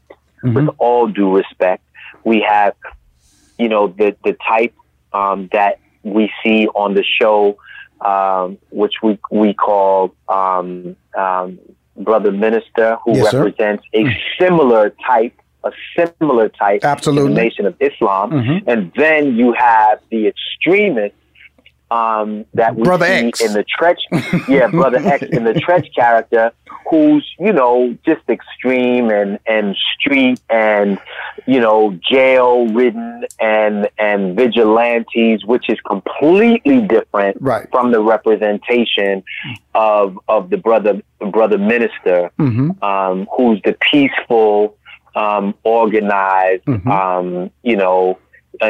type of Muslim. And, you know, so that is more of a Nation of Islam type that he represents. And we can see that even Orlando took instruction and was under the Brother Minister. teaching Because remember, he talked about that. Brother Minister. So exactly. He's and always so, take that advice and has served him well over the years. Absolutely. And we can see he's a chemist. He's educated. You know, he's a man of respect and honor. So we can see that, you know, show on the show. Wow. You know, I want to get a little bit deeper into this. As you know, I'm a fan of the show. As you can tell, I'm talking to Darrin Dewitt, Henson, excuse me. Oh, I got tongue-tied after Dewitt. I apologize, Darrin. But on the family business, let's talk about, you know, some of the people I love on this. You got Tretch on the show, Lisa Ray on the show. My boy, he got killed, but Clifton Powell on the show. Valerie Pettiford, she's on playing the mama Charlotte on the show. Of course, Ernie Hudson being the LC. And my boy Michael Jai White, he's in jail. He plays Vegas. Just a litany of just great talent, man, that's just out there. And Parrish, I think she just got cast as the new Batwoman for CW. Yes, she did. And so, you know, they out there stealing talent from the show now. What I'm saying. Yeah, it's amazing. You know, Tri-Destin has done such a great job by bringing, you know, people together. You know, Michael Jai White and I are very close. We're like brothers in real life. So he was a perfect pick to play my brother Vegas in the show. And then, of course, our patriarch, Ernie Hudson, and our matriarch, Valerie Pettiford, are just, I mean, Valerie and Ernie together as husband and wife on the show are just, I don't think it just gets any better. And when she kicked Sonya out the house, man, Talking about Uber waiting on you. I'm gonna tell you something, man. Goodness. I was saying to myself, I don't know if he watched these other scenes, but boy, that's about the coldest scene I've seen a woman do on TV to another woman. We've already voted her the Emmy winner, as far as we're concerned. We said they might as well. That scene right there, I swear to you, that scene right there, she should get an Emmy. She told her Uber outside. Uber waiting on you. I called her. That's right. She said, we're done here. We're done here. We're done. We're done. Yeah. Valerie. Dude, that scene right there, I got to get on the show to talk about that scene. That right there alone, Valerie. Because for the show, the reason it works is a family show. You all live in the same house. We know you're dealing with danger. We know. And the thing I like about it, usually you see the white series make this happen, make it work like this. And to see a black series accomplish what we see on TV all the time, like The Sopranos, all the Godfather shows, the Untouchable shows, all these shows, and to see it being manipulated so well and being articulated and bringing credibility, because I'm telling you something, brother, I when it dropped 6 episodes on, I think, July 2nd, I watched them. Okay? Thank you. And waiting for 7. Whenever that comes out, I don't know when that's dropping, but they need to hurry up because your boy waiting. Look, we're waiting to get back to work, but I got to tell you, when we were on set, when she did that scene, the whole set was quiet. Oh, it was like Valerie. It was like, it was like everybody moved and walked away, because it was like nobody was getting near her when she had that knife in her hand, because everybody felt it. That's right. She was cutting that celery, right? When she was cutting celery. Oh, man. It was, let me tell you, she made everybody walk out that house. I'm going to tell you that right now. And so that's what you get on the family business. You get people who come to work. You get people who come to play. You get people who come to lay it down. The Duncans ain't playing. Nobody came to fall asleep. We came to put in the work and to create legacy on the show. And, I was telling somebody this the other day. I said, lightning has struck, twice for me when it comes to family shows. First I was blessed to get Soul Food. Yes, sir. And now I'm on the family business. Yes. Which is this strong, beautiful, charismatic, not to be messed with family. Lightning has truly struck twice for me. And so for me, it's something that I really, again, I'm incredibly proud of, to work with these actors. We got Tammy on the show. We got Michael. Oh yeah, let's talk about that right quick on Tammy's character, because I like what you guys did with her character. Because in the pilot episode, Harris hit her. So I thought she was going to play an abusive woman, but the new season, she's not taking that stuff. I like the fact they made her strong, because, like they said, like Junior said, before there was Paris, there was London. Okay, London. She's a Duncan. Yes, she's a Duncan. That can only go on for so long. Right. And you see, she had a out of marital affair. Yes, she did. But we got to see what happened when that happened. She, she had an out of marital affair, but then look what happened. Yes. Look who he was. Yes, Dash. You see what I'm saying? So that was a lesson for her too. Like, don't step out of your marriage. Hey, Darrin, Darrin, but you ain't gonna mess with me, man. Act like I don't know your show, brother. Okay, you know what I'm saying? I see you calling the names. I see you calling every name. Hey man, you calling it out. I got to, man, because I'm supporting this, man. I'm supporting this. Like I said, I'm busy a lot, and I saw these programs. I said, "That's my boy D." I said, you got me smiling from ear to ear. You know every character. Hey, Darrin, I said, we got to get him on the show. I said, oh well, hey, find him. I got to talk to him. This show on fire. Sir. When Uncle Lou died, Lisa Ray lost her blonde hair. When Valerie came over there and snatched it off her head. I'm telling you something, Sasha. The reason I like these characters, because you guys are busy, not just on family business, but y'all working on other episodes. Like the young lady on Sasha, she's on Fatal Affair, which is on Netflix. Yes, sir. KJ. Sir. So I love the fact, man. I just wanted to bring you on the show, not to just one time, because I've always been a fan. My life in the point now where I can support people that I love. My brand is big now where people can come to me. I can help them promote their brand and promote product that they want to get out there in the streets and to the general public on social media. And I just want to take this time and say thank you, man, because you give me a show that I enjoy, that I look forward to seeing. You know, you're looking good. You're articulate. Your hairline is tight. Your muscles are right. Your clothes are on fire. And Valerie, I got to get her on the show because I'm telling you, so that scene right there when she was cutting that celery, brother, we through here. Oh, we're going to make that happen. We through here. Uber outside. Huh? Uber? Yeah. I didn't know what she said. We done. We done here. I had to play that back. What'd she say? Uber outside. Huh? Let me tell you something. We call her mama all day long. Mama on and off screen. We love Valerie. And I love the way y'all, because the first season, her character wasn't as dominant as the second season. I just love the way they've all flushed out the women to be stronger for the second season. All of them are playing. They have a voice. That's why I love what they did. Tammy, she's not taking no smack. She's slapping Harris. She's worried about eating her food, worried about sleeping. He might get shot. That's right. He's tippy-toeing around there because I didn't like that. I went, man, we can't do this, man. Not in the day era. London is a Duncan. It was only so long she was going to take it. Absolutely. So D, man, we're going to 32 minutes, man. I didn't want to take you this long, brother, but I wanted to just talk to you, man. We won't. Ain't nothing going to get edited. Don't worry about that.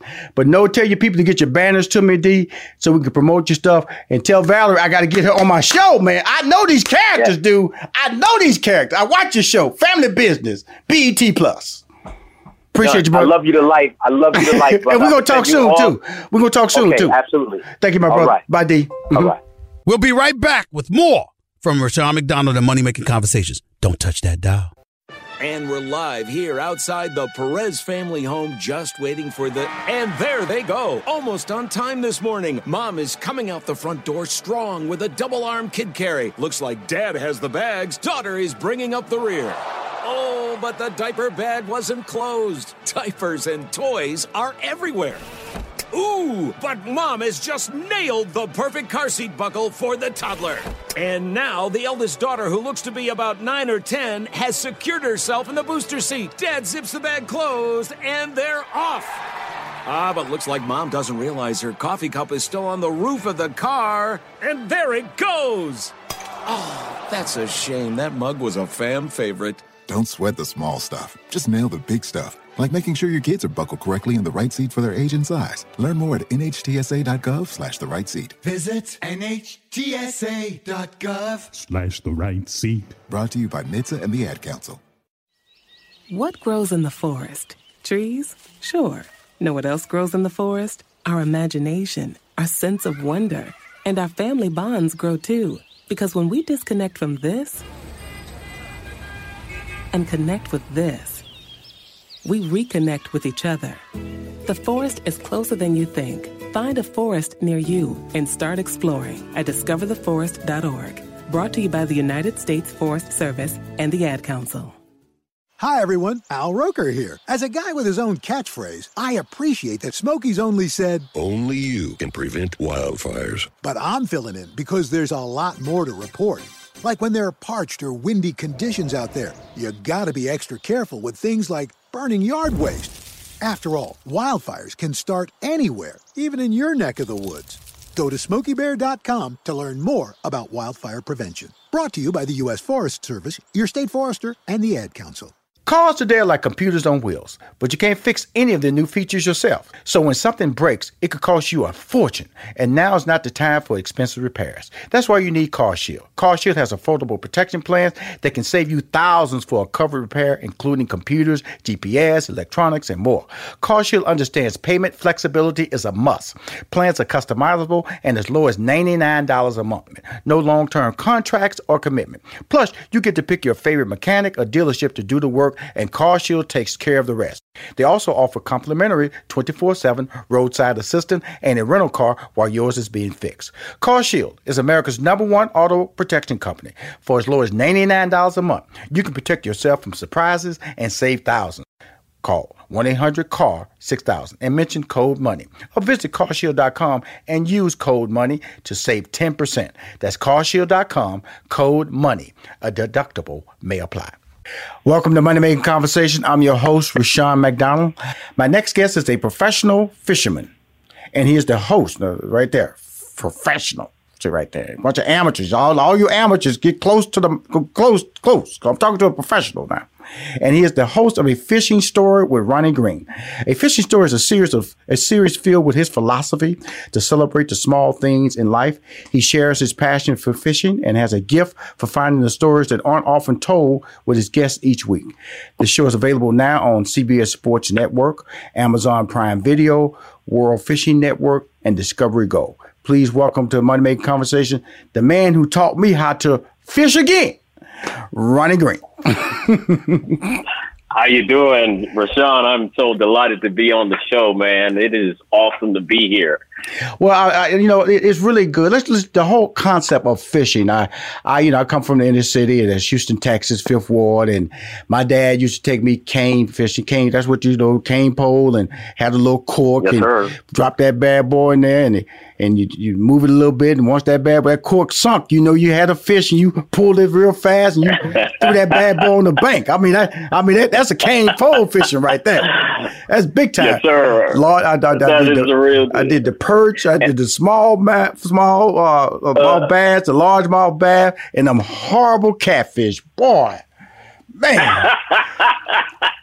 And you don't know what you don't know until you actually started fishing it with other people. And that's the premise behind our show, is that's where I learned my prowess in fishing from my great-grandmother. What's interesting about it, Rushion, is she was a fisherwoman that was at a whole different level. Right. Now, I fished with my dad initially, and he just wanted to spend time with his boys. And he really wasn't an incredible fisherman, didn't have the passion, but she had the passion. But what was interesting is I learned so much about her life and our family history just by spending quality time with her, which nobody wanted to do because they thought fishing was boring. So I'd come back with all these history anecdotes all the time, saying, hey, did you know this about Grandpa so-and-so and Paw and da-da-da-da? And they were like, where you learn all that?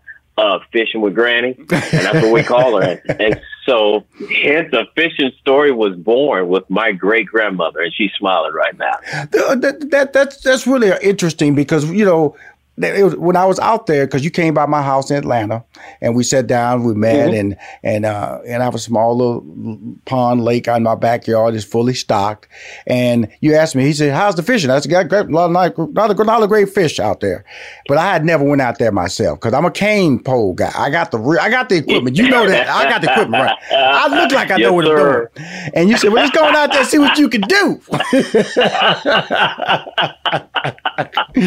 And that's half the battle, Let's go out there and see what you can do, Rushion, with the fishing, with the reel and rod. You got these cane pole stories.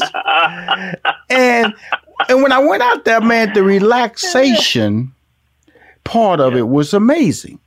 Because I just go down there and just sit on my rock and watch the waters, the minnows and the frogs and the little bugs hopping around on the water, the little ripple. That calms me. That's why I have that property. It just calms me.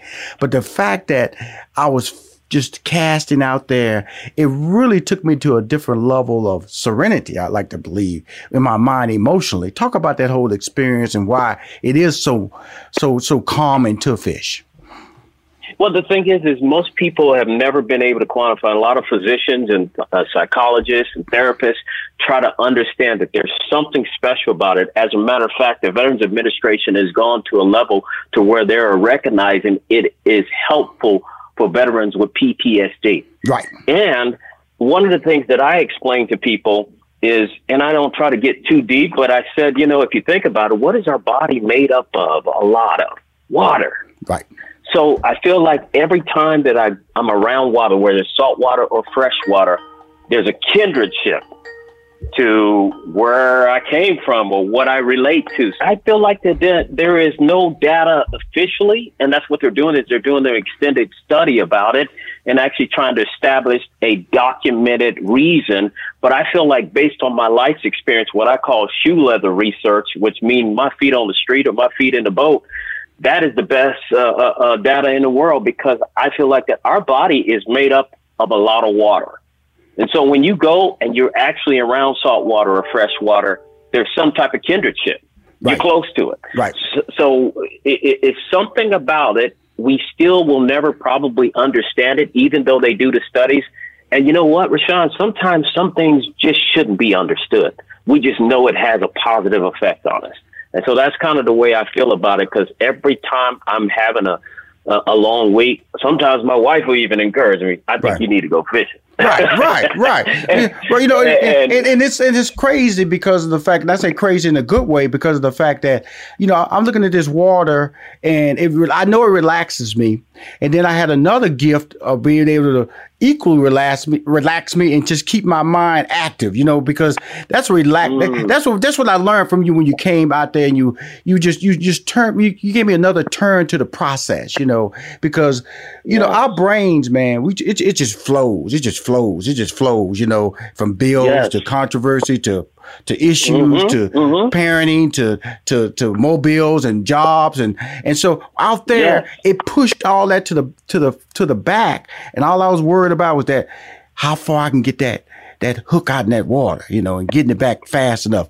And so I didn't think about nothing else but that little 1-2 punch that I was dealing with. And boy, when I snagged one, you saw how big I was smiling. When I snagged one, and then returned it to the water, you know, and released it back out.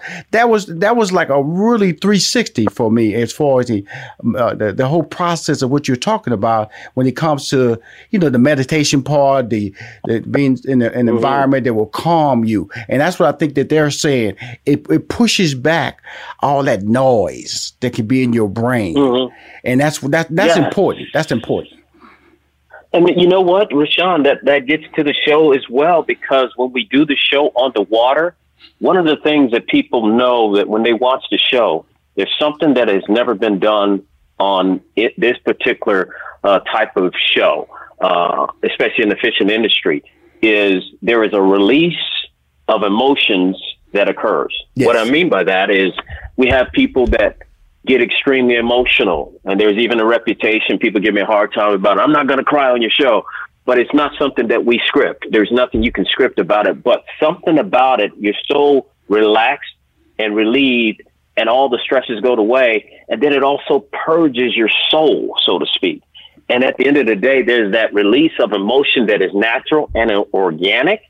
Hence, you have a organic show where people are telling their life stories on the water, and that whole connection thing again. Right. Okay. I'm talking to Ronnie Green. He's just the host of A Fishing Story with Ronnie Green. I got to ask a question that everybody's probably asking. How does the black man get in the professional fishing game? How does a black man get in the professional fishing game? Because we know it's a white industry. How did you do that? And there's some more anglers as well who are African Americans. Let's talk about you. Yeah, so how I started, well, I'm a former officer in the United States Marine Corps, Semper Fi, and then also after the Marine Corps, I was also a corporate citizen, what I would consider. You know, I was a sales manager in the medical device business, pacemakers, defibrillators, the whole 9 yards. So the clinical aspect, you know, and then way prior to that, I was also a former All-American sprinter. So those life experiences helped me and shaped me. But all along, with all those things I've accomplished in life, my great-grandmother helped me to learn that always keep this in the back of your pocket. This is your therapy. Right. So I would go through life and always fish and do things. And then after my mother passed away in 2007, my kids were old enough to graduate from high school and did their thing and on to college. I said, now it's my time. And it's my focus about me. At the end of the day, I started fishing some tournaments, and it was also therapeutic for now, me. How do you get in a tournament now? Would you just, anybody can just fish in a tournament, or you just pay a fee? How does that work? Yes, and that's a great question. And what happens is you pay a fee, right? And you can, so it might be an entry fee of a few $1,000s. Okay. And it might be 180 anglers. What you want to do is hone your skills up before you get to that level. So what I did is I actually fished in a tournament. I signed up as a co-angler first. And what that is the person that's on the boat and you're with a stranger, but you're not running the boat. You're in someone else's boat and you're a co-angler competing against other co-anglers. So I was very successful in that. Then I graduated to the front of the boat. Okay, well, let's slow down. Let's slow down, right? Because now, okay, to be good at being a co-angler, what did you have to do as far as catching, or is it size? Is the amount? Is it a time window? What is that? That's a great question as well. So what it is with that 8-hour period, you have to catch the largest 5 fish you can catch. Right. And that's the whole objective.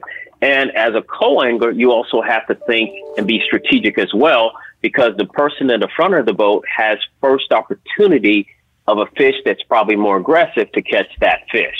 So you're fishing behind them, you're getting the leftover. So you got to have a counter bait that's going to be just as good, but may not be the exact same bait as the primary angler you're fishing with. Oh, okay. And so I was very successful at that. And again, when you go to the stage, you are competing against other co-anglers, and so your weight counts against all the other co-anglers. And I've won a lot of money and a lot of tournaments and doing that, and then moved on to the front of the boat. And that is so exciting. And there is only, just so you know, in the fishing industry, I can count on my hand 4 African-American people that are fishing professionally for a living. That's Brian Latimer, Mark Daniels, Is Monroe, and then myself, who's also on TV. So it is a very difficult sport because the business model is similar to NASCAR. Right. And so what that means is you have to have sponsors. Right. And on your show, I saw Mercury, I saw Ranger Boats, and I saw Bass Pro Shops. Absolutely. So Bass Pro Shops is one of the most influential and the most powerful in the industry. And I am fortunate enough to be with Bass Pro Shops. Mercury Marine, incredible engine company here in America that does a great job. And what I love about Mercury is they are one of the most diverse companies that I've ever seen. They are way far ahead than what I've seen most companies. And I love that about Mercury. And then Gary Yamamoto Custom Baits, they are incredible as well. So they've all been supportive, and, you know, they've been there with me from day one, and I can appreciate it. And we wouldn't be able to bring a lot of good content without them. And so how does one get a sponsor? I'm just going through some steps here, just to let everybody know, because you're in such a unique field. You're an African American. We all know, like, NASCAR is a white dominated sport, and so that means I don't know if every environment you go in is a comfortable environment. But just talk about your experience overall in the fishing industry, in the beginning and now. So in the beginning, of course, just like anything, when people think you have a TV show, people are just going to pass out sponsorships because you're on TV. And wrong answer. That is not the way it works. So what they do is they'll watch you, and quite honestly, it's a high risk. And some of them are still trying to learn to deal with African American, because a lot of them have never been exposed. I won't say a lot, but quite a few has not been exposed to African American culture. So you have what I call a cognitive dissonance of what you see. You see this polished African American person who is patriotic as well, and in the Marine Corps, but yet and still your belief system based on what you've seen and heard is not recognizing what you see, and there is the cognitive dissonance. Right. So you're fighting against yourself. So ultimately, that leads to sometimes not getting a sponsorship. But the folks that are always progressive in their thinking, in the sense of not necessarily affiliated with a political party, but more so just understanding that we all want to sell more product, they will find a way to bring on the best in the business that do what they do. Wow. And hence, that's how I've been able to get an opportunity. Now, Ronnie, I got Amazon Prime, so I can see you on Amazon Prime all seasons. Yes, you can. Okay, cool. That was the first 3 seasons, and we've had some more content coming that direction. I probably had 3 additional episodes or seasons coming within the next, I think, 2 months. So what is the episode? Is it half hour, or you have one guest? You have regular people, celebrities, politicians, athletes? Who's on the boat with you when you're fishing?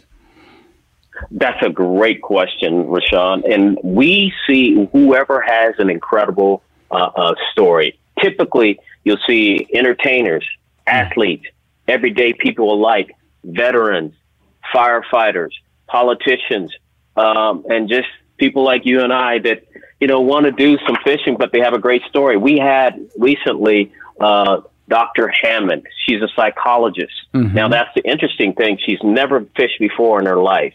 We had one of the best fishing days I've had on the show with her, and we were fishing with artificial. Why is that important? Because artificial is a very difficult bait to fish with if you've never done artificial. Live bait is easy because that's filet mignon to the fish. Right. They can eat that easily. Mm-hmm. But to artificial has to mimic something live, and you got to make it come alive. She was a fast learner, and we caught literally close to 100 fish, trout, on a given day. That's never happened before. It was just fast and furious. But my point is simply this.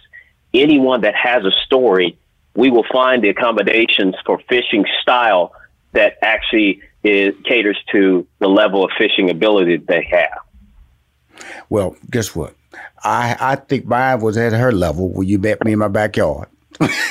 took me down to my little lake and said, "Hey, Rashawn, you got the equipment, but you have no skill." But I think that helps when somebody and just women in general are more curious and more patient. Where men, we tend to want to just burst down the door and I got this. So yes. There's noisy, being noisy. Fish hear you. No, hey man, if you don't shut up, okay, fish can hear vibrations in the water. Oh, what? Really? Yes. Fishing is a quiet sport. Okay, it's not a football game, not basketball. Just want to let you know, you don't holler at the baseball fish, you don't do that fishing, okay? Yeah. You know what I'm talking about. Sir. You know what I'm talking about. Yeah. Why we not getting no fish? Well, you funny. keep screaming like that, you won't get any. Just let you know that. Ronnie know I'm telling the truth. You are telling it like it is, and I can appreciate that because my dad used to be that way with us. He's like, boy, shut your mouth. Yeah. Fish can hear you. Yeah, I'm telling you. Fish got ears, Dad. Hey. Don't go there, young man. Don't go there. You be out there with the fish. Be out there with the fish. That's okay. Right. That's right. Hope you can swim. Knock you off this boat. You say one more time. So let's talk about this, Ronnie. The essentials of going out there and fishing. Do you have to have your off mosquito repellent when you go out there? What do you got to have? Here's what's so interesting is you have to have some. Probably not as much mosquito repellent as you think. And I'm in Florida. This is mosquito mecca, and I think they all on steroids. It's big mosquitoes. Yes. But what I do is I fish in the daytime. Okay. What my actual essential is sunscreen. Yes, I have melanin in my skin. I'm an African American. Right. But sunscreen is so important because you can get I've seen some African American get skin cancer. And I'm like, I don't think that's supposed to happen. Right. But what happens is it's all about education. So definitely have the sunscreen. That's the first thing I do is make sure the sunscreen's on so I'm greased up a little bit. Then I also make sure that you have the appropriate gear. Right. If you never fished before, probably want to have a spinning rod. And what a spinning rod is, it has a bail on it and it has the elongated eyes that come off the rod. And it's a lot easier to learn with a spinning rod than a bait caster. Bait caster gets you in trouble if you've never thrown it before. But a spinning rod is so important. And a lot of people still fish with it, even though they may know how to throw a bait caster. So it's a good place to start. And then I like to have some good fishing line. I like to throw fluorocarbon versus monofilament. Right. Now, what's the difference? Monofilament is a little bit more stretchy, and it can be seen, but the fluorocarbon, it reflects the light, so you can't see it underwater. Why is that important? Because the fish can't see it as well. In addition, it does not have stretch. So if it doesn't have stretch, once you get a bite, when you pull on that thing, you're pulling the fish. Mono has a little stretch. So those are all little important things, and people have little idiosyncrasies that they use with fishing, and then some people even have superstitions. Some people don't believe in having bananas in a boat. I'm sorry, I'm going to eat whenever I'm hungry, and I'm going to eat whatever I want to eat. Yes, sir. Yes, sir. So, there's all sorts of superstitions with fishing, but then there's also a lot of information about fishing that people didn't know, that I didn't learn. I didn't learn about George Snyder until probably about 7 or 8 years ago. He was the person that created the first reel made in America in 1820. He was African American. and he created the first reel. Nobody knew that. People ask questions like, man, I'm so glad to see African Americans fishing. Stop right there. African Americans were some of the first to fish. Right. Always. But isn't that the problem we having right now with that our history? They always talk about canceling culture. The black culture has always been canceled. And, wow, that is a good point. You know, because of the fact that because we're about to transition into your 2-part series, the difficult discussion, because of the fact that when I look at our president, you know, quick to sign executive orders to protect the Confederate statues. Okay, and then turn around and say that Black Lives Matter is a hate group, and not understanding the accomplishments we had. That's why when Drew Brees said his fathers fought in the war and his grandfathers fought in the war, because in his mind he's never been educated that black people fought in anything. Absolutely, because the history is not there. You know, the history doesn't write us in like that. And they brought us over, they freed us. Okay, then it moved up to the I Have a Dream speech. Then it moved up to the civil rights. And after that, brother, you know, we didn't do anything else but stay on welfare, sell crack, and raise the crime rate according to the population that wants to push that narrative. And so when I hear you talk about 1820 and a black man created the first really fishing rod, I'm not stunned. Because as you all know, black people, we're creative because basically we're out there doing the work anyway. So if you're doing the work, you're going to figure out how to do it faster and easier and more convenient. That's why we created the cotton gin. Okay. Now, but you put together this 2-part series called the Difficult Discussion. I saw both episodes. It was 3 black men, 2 white men. Tell us how you selected the 5 and tell us how the whole scenario started, because it really was cool the way you did it, because you still kept the fishing aspect into the episode wrapped around this conversation, which I really enjoyed. I didn't know what to expect, but when I got there, I went, oh, this is I wouldn't say the word nice, but it was enjoyable because I wasn't taken out of the whole reason why I watch the show, but I was able to hear honest conversation from men having the difficult conversations. Because even though the conversation flowed the way it flowed, some statements were held back a little bit, but a lot of honesty was at least transmitted. Talk to us about it right quick, Ronnie. Yeah, so what we did is we took some folks that have been on my show already. Everyone that was in the panel, because I fished with them before, we had them on the show, and I've called several other folks, and not everybody was comfortable. So I was okay with that.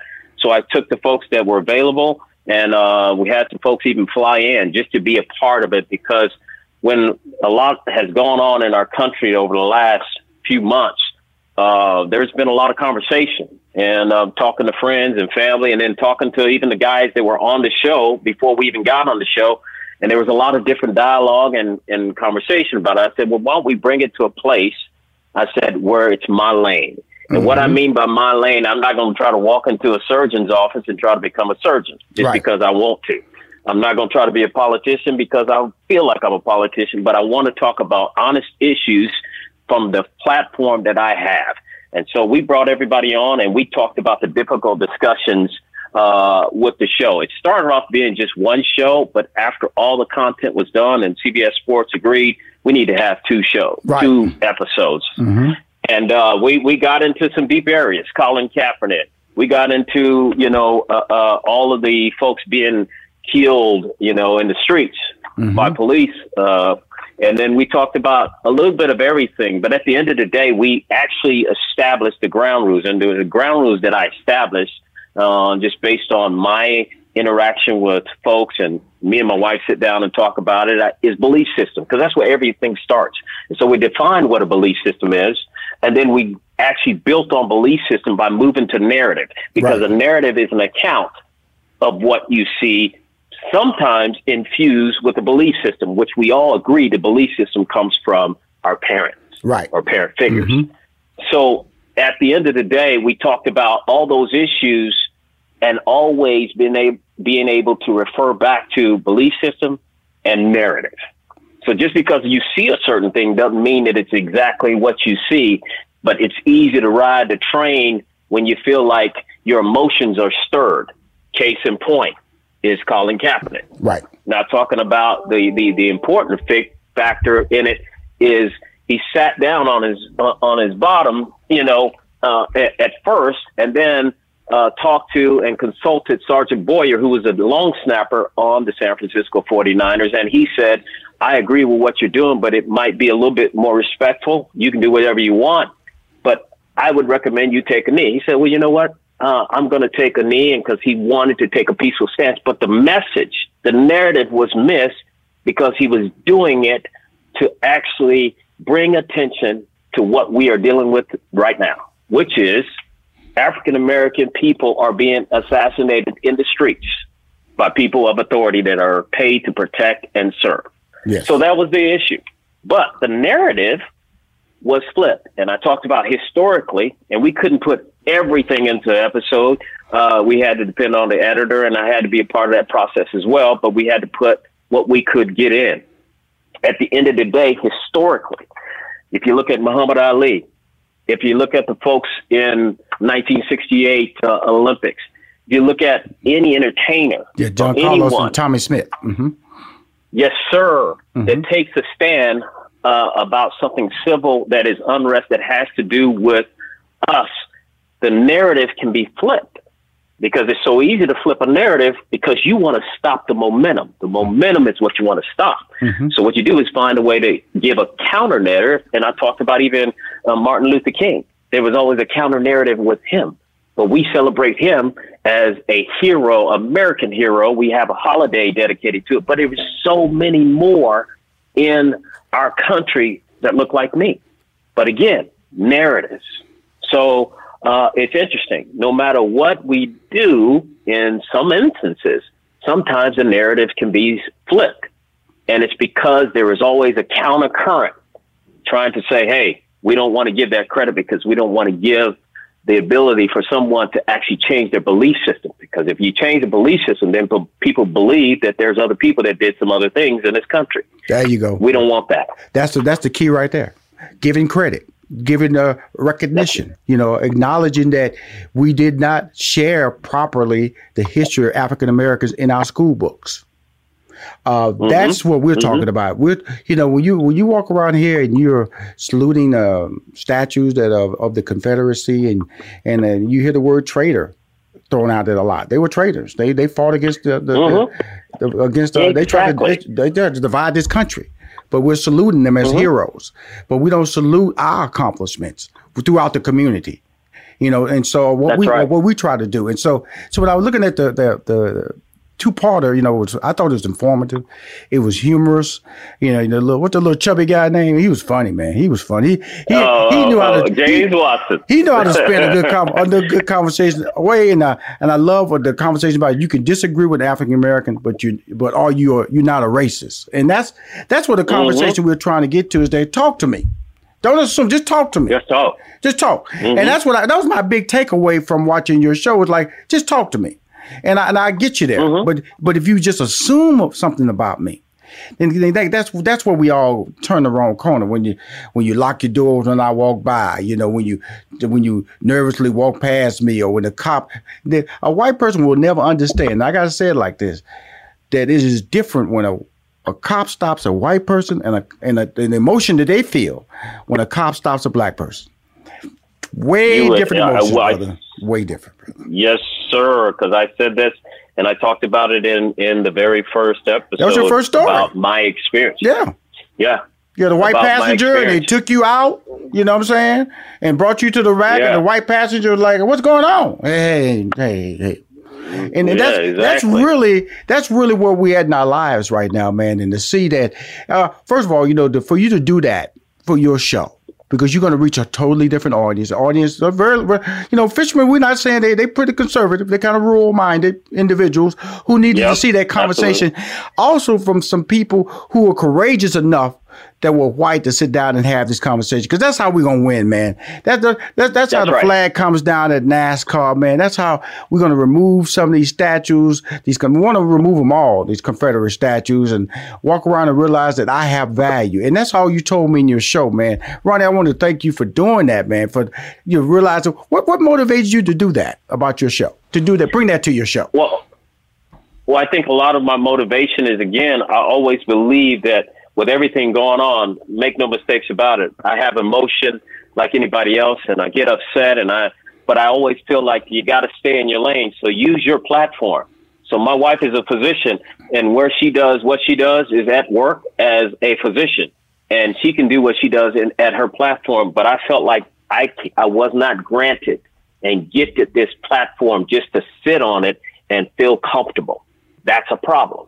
You cannot always feel comfortable. You got to get uncomfortable to make change. Mm-hmm. And that's the history of America, is you got to do something that makes you uncomfortable, and that causes growth, not just for you, but everybody around you.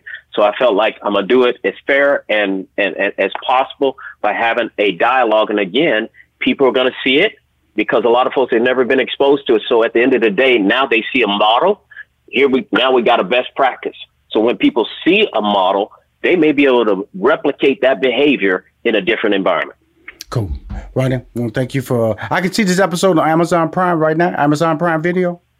It will be coming. And as a matter of fact, we have, and you'll hear it first on your show, is we're going to have an actual airing on YouTube as well, a special airing of both episodes, because we really want people to see this, because many people don't have cable nowadays. Absolutely. I want to thank you, my friend Ronnie Green. Got to come back to Atlanta, man, and take me back out there and fish some more, or just come out and eat dinner, man. You came by my house and fixed your breakfast, remember? I had laid it out for you. Yes, sir. And I'm still slapping people to this day because it was so good. I appreciate you, Ronnie. I didn't know you do it like that. I can do it like that, my friend. And thank you for coming on Money Making Conversations, Ronnie Green. Thank you, sir. All right. I appreciate it. You want to hear more episodes of Money Making Conversations, please go to moneymakingconversation.com. In this season of giving, Kohl's has gifts for all your loved ones. For those who like to keep it cozy, find fleeces, sweaters, loungewear, blankets, and throws. Or support minority-owned or founded brands by giving gifts from Human Nation and Shea Moisture. And in the spirit of giving, Kohl's Cares is donating $8 million to local nonprofits nationwide. Give with all your heart this season with great gifts from Kohl's or Kohls.com. Still living in 2021 and manually taking notes? There is a better way. Start the new year with Otter.ai. Automatically get meeting notes. Otter.ai works for virtual meetings like Zoom, Microsoft Teams, and Google Meet. Sign up on the web for free or download in the app stores. Otter.ai. That's OTTER.ai. Sticky notes, email alerts, a string around your finger. They're just not big enough. So here's a big reminder from the California Lottery. Tomorrow's Mega Millions jackpot is over $300 million. Play now. Please play responsibly. Must be 18 years or older to purchase player plan.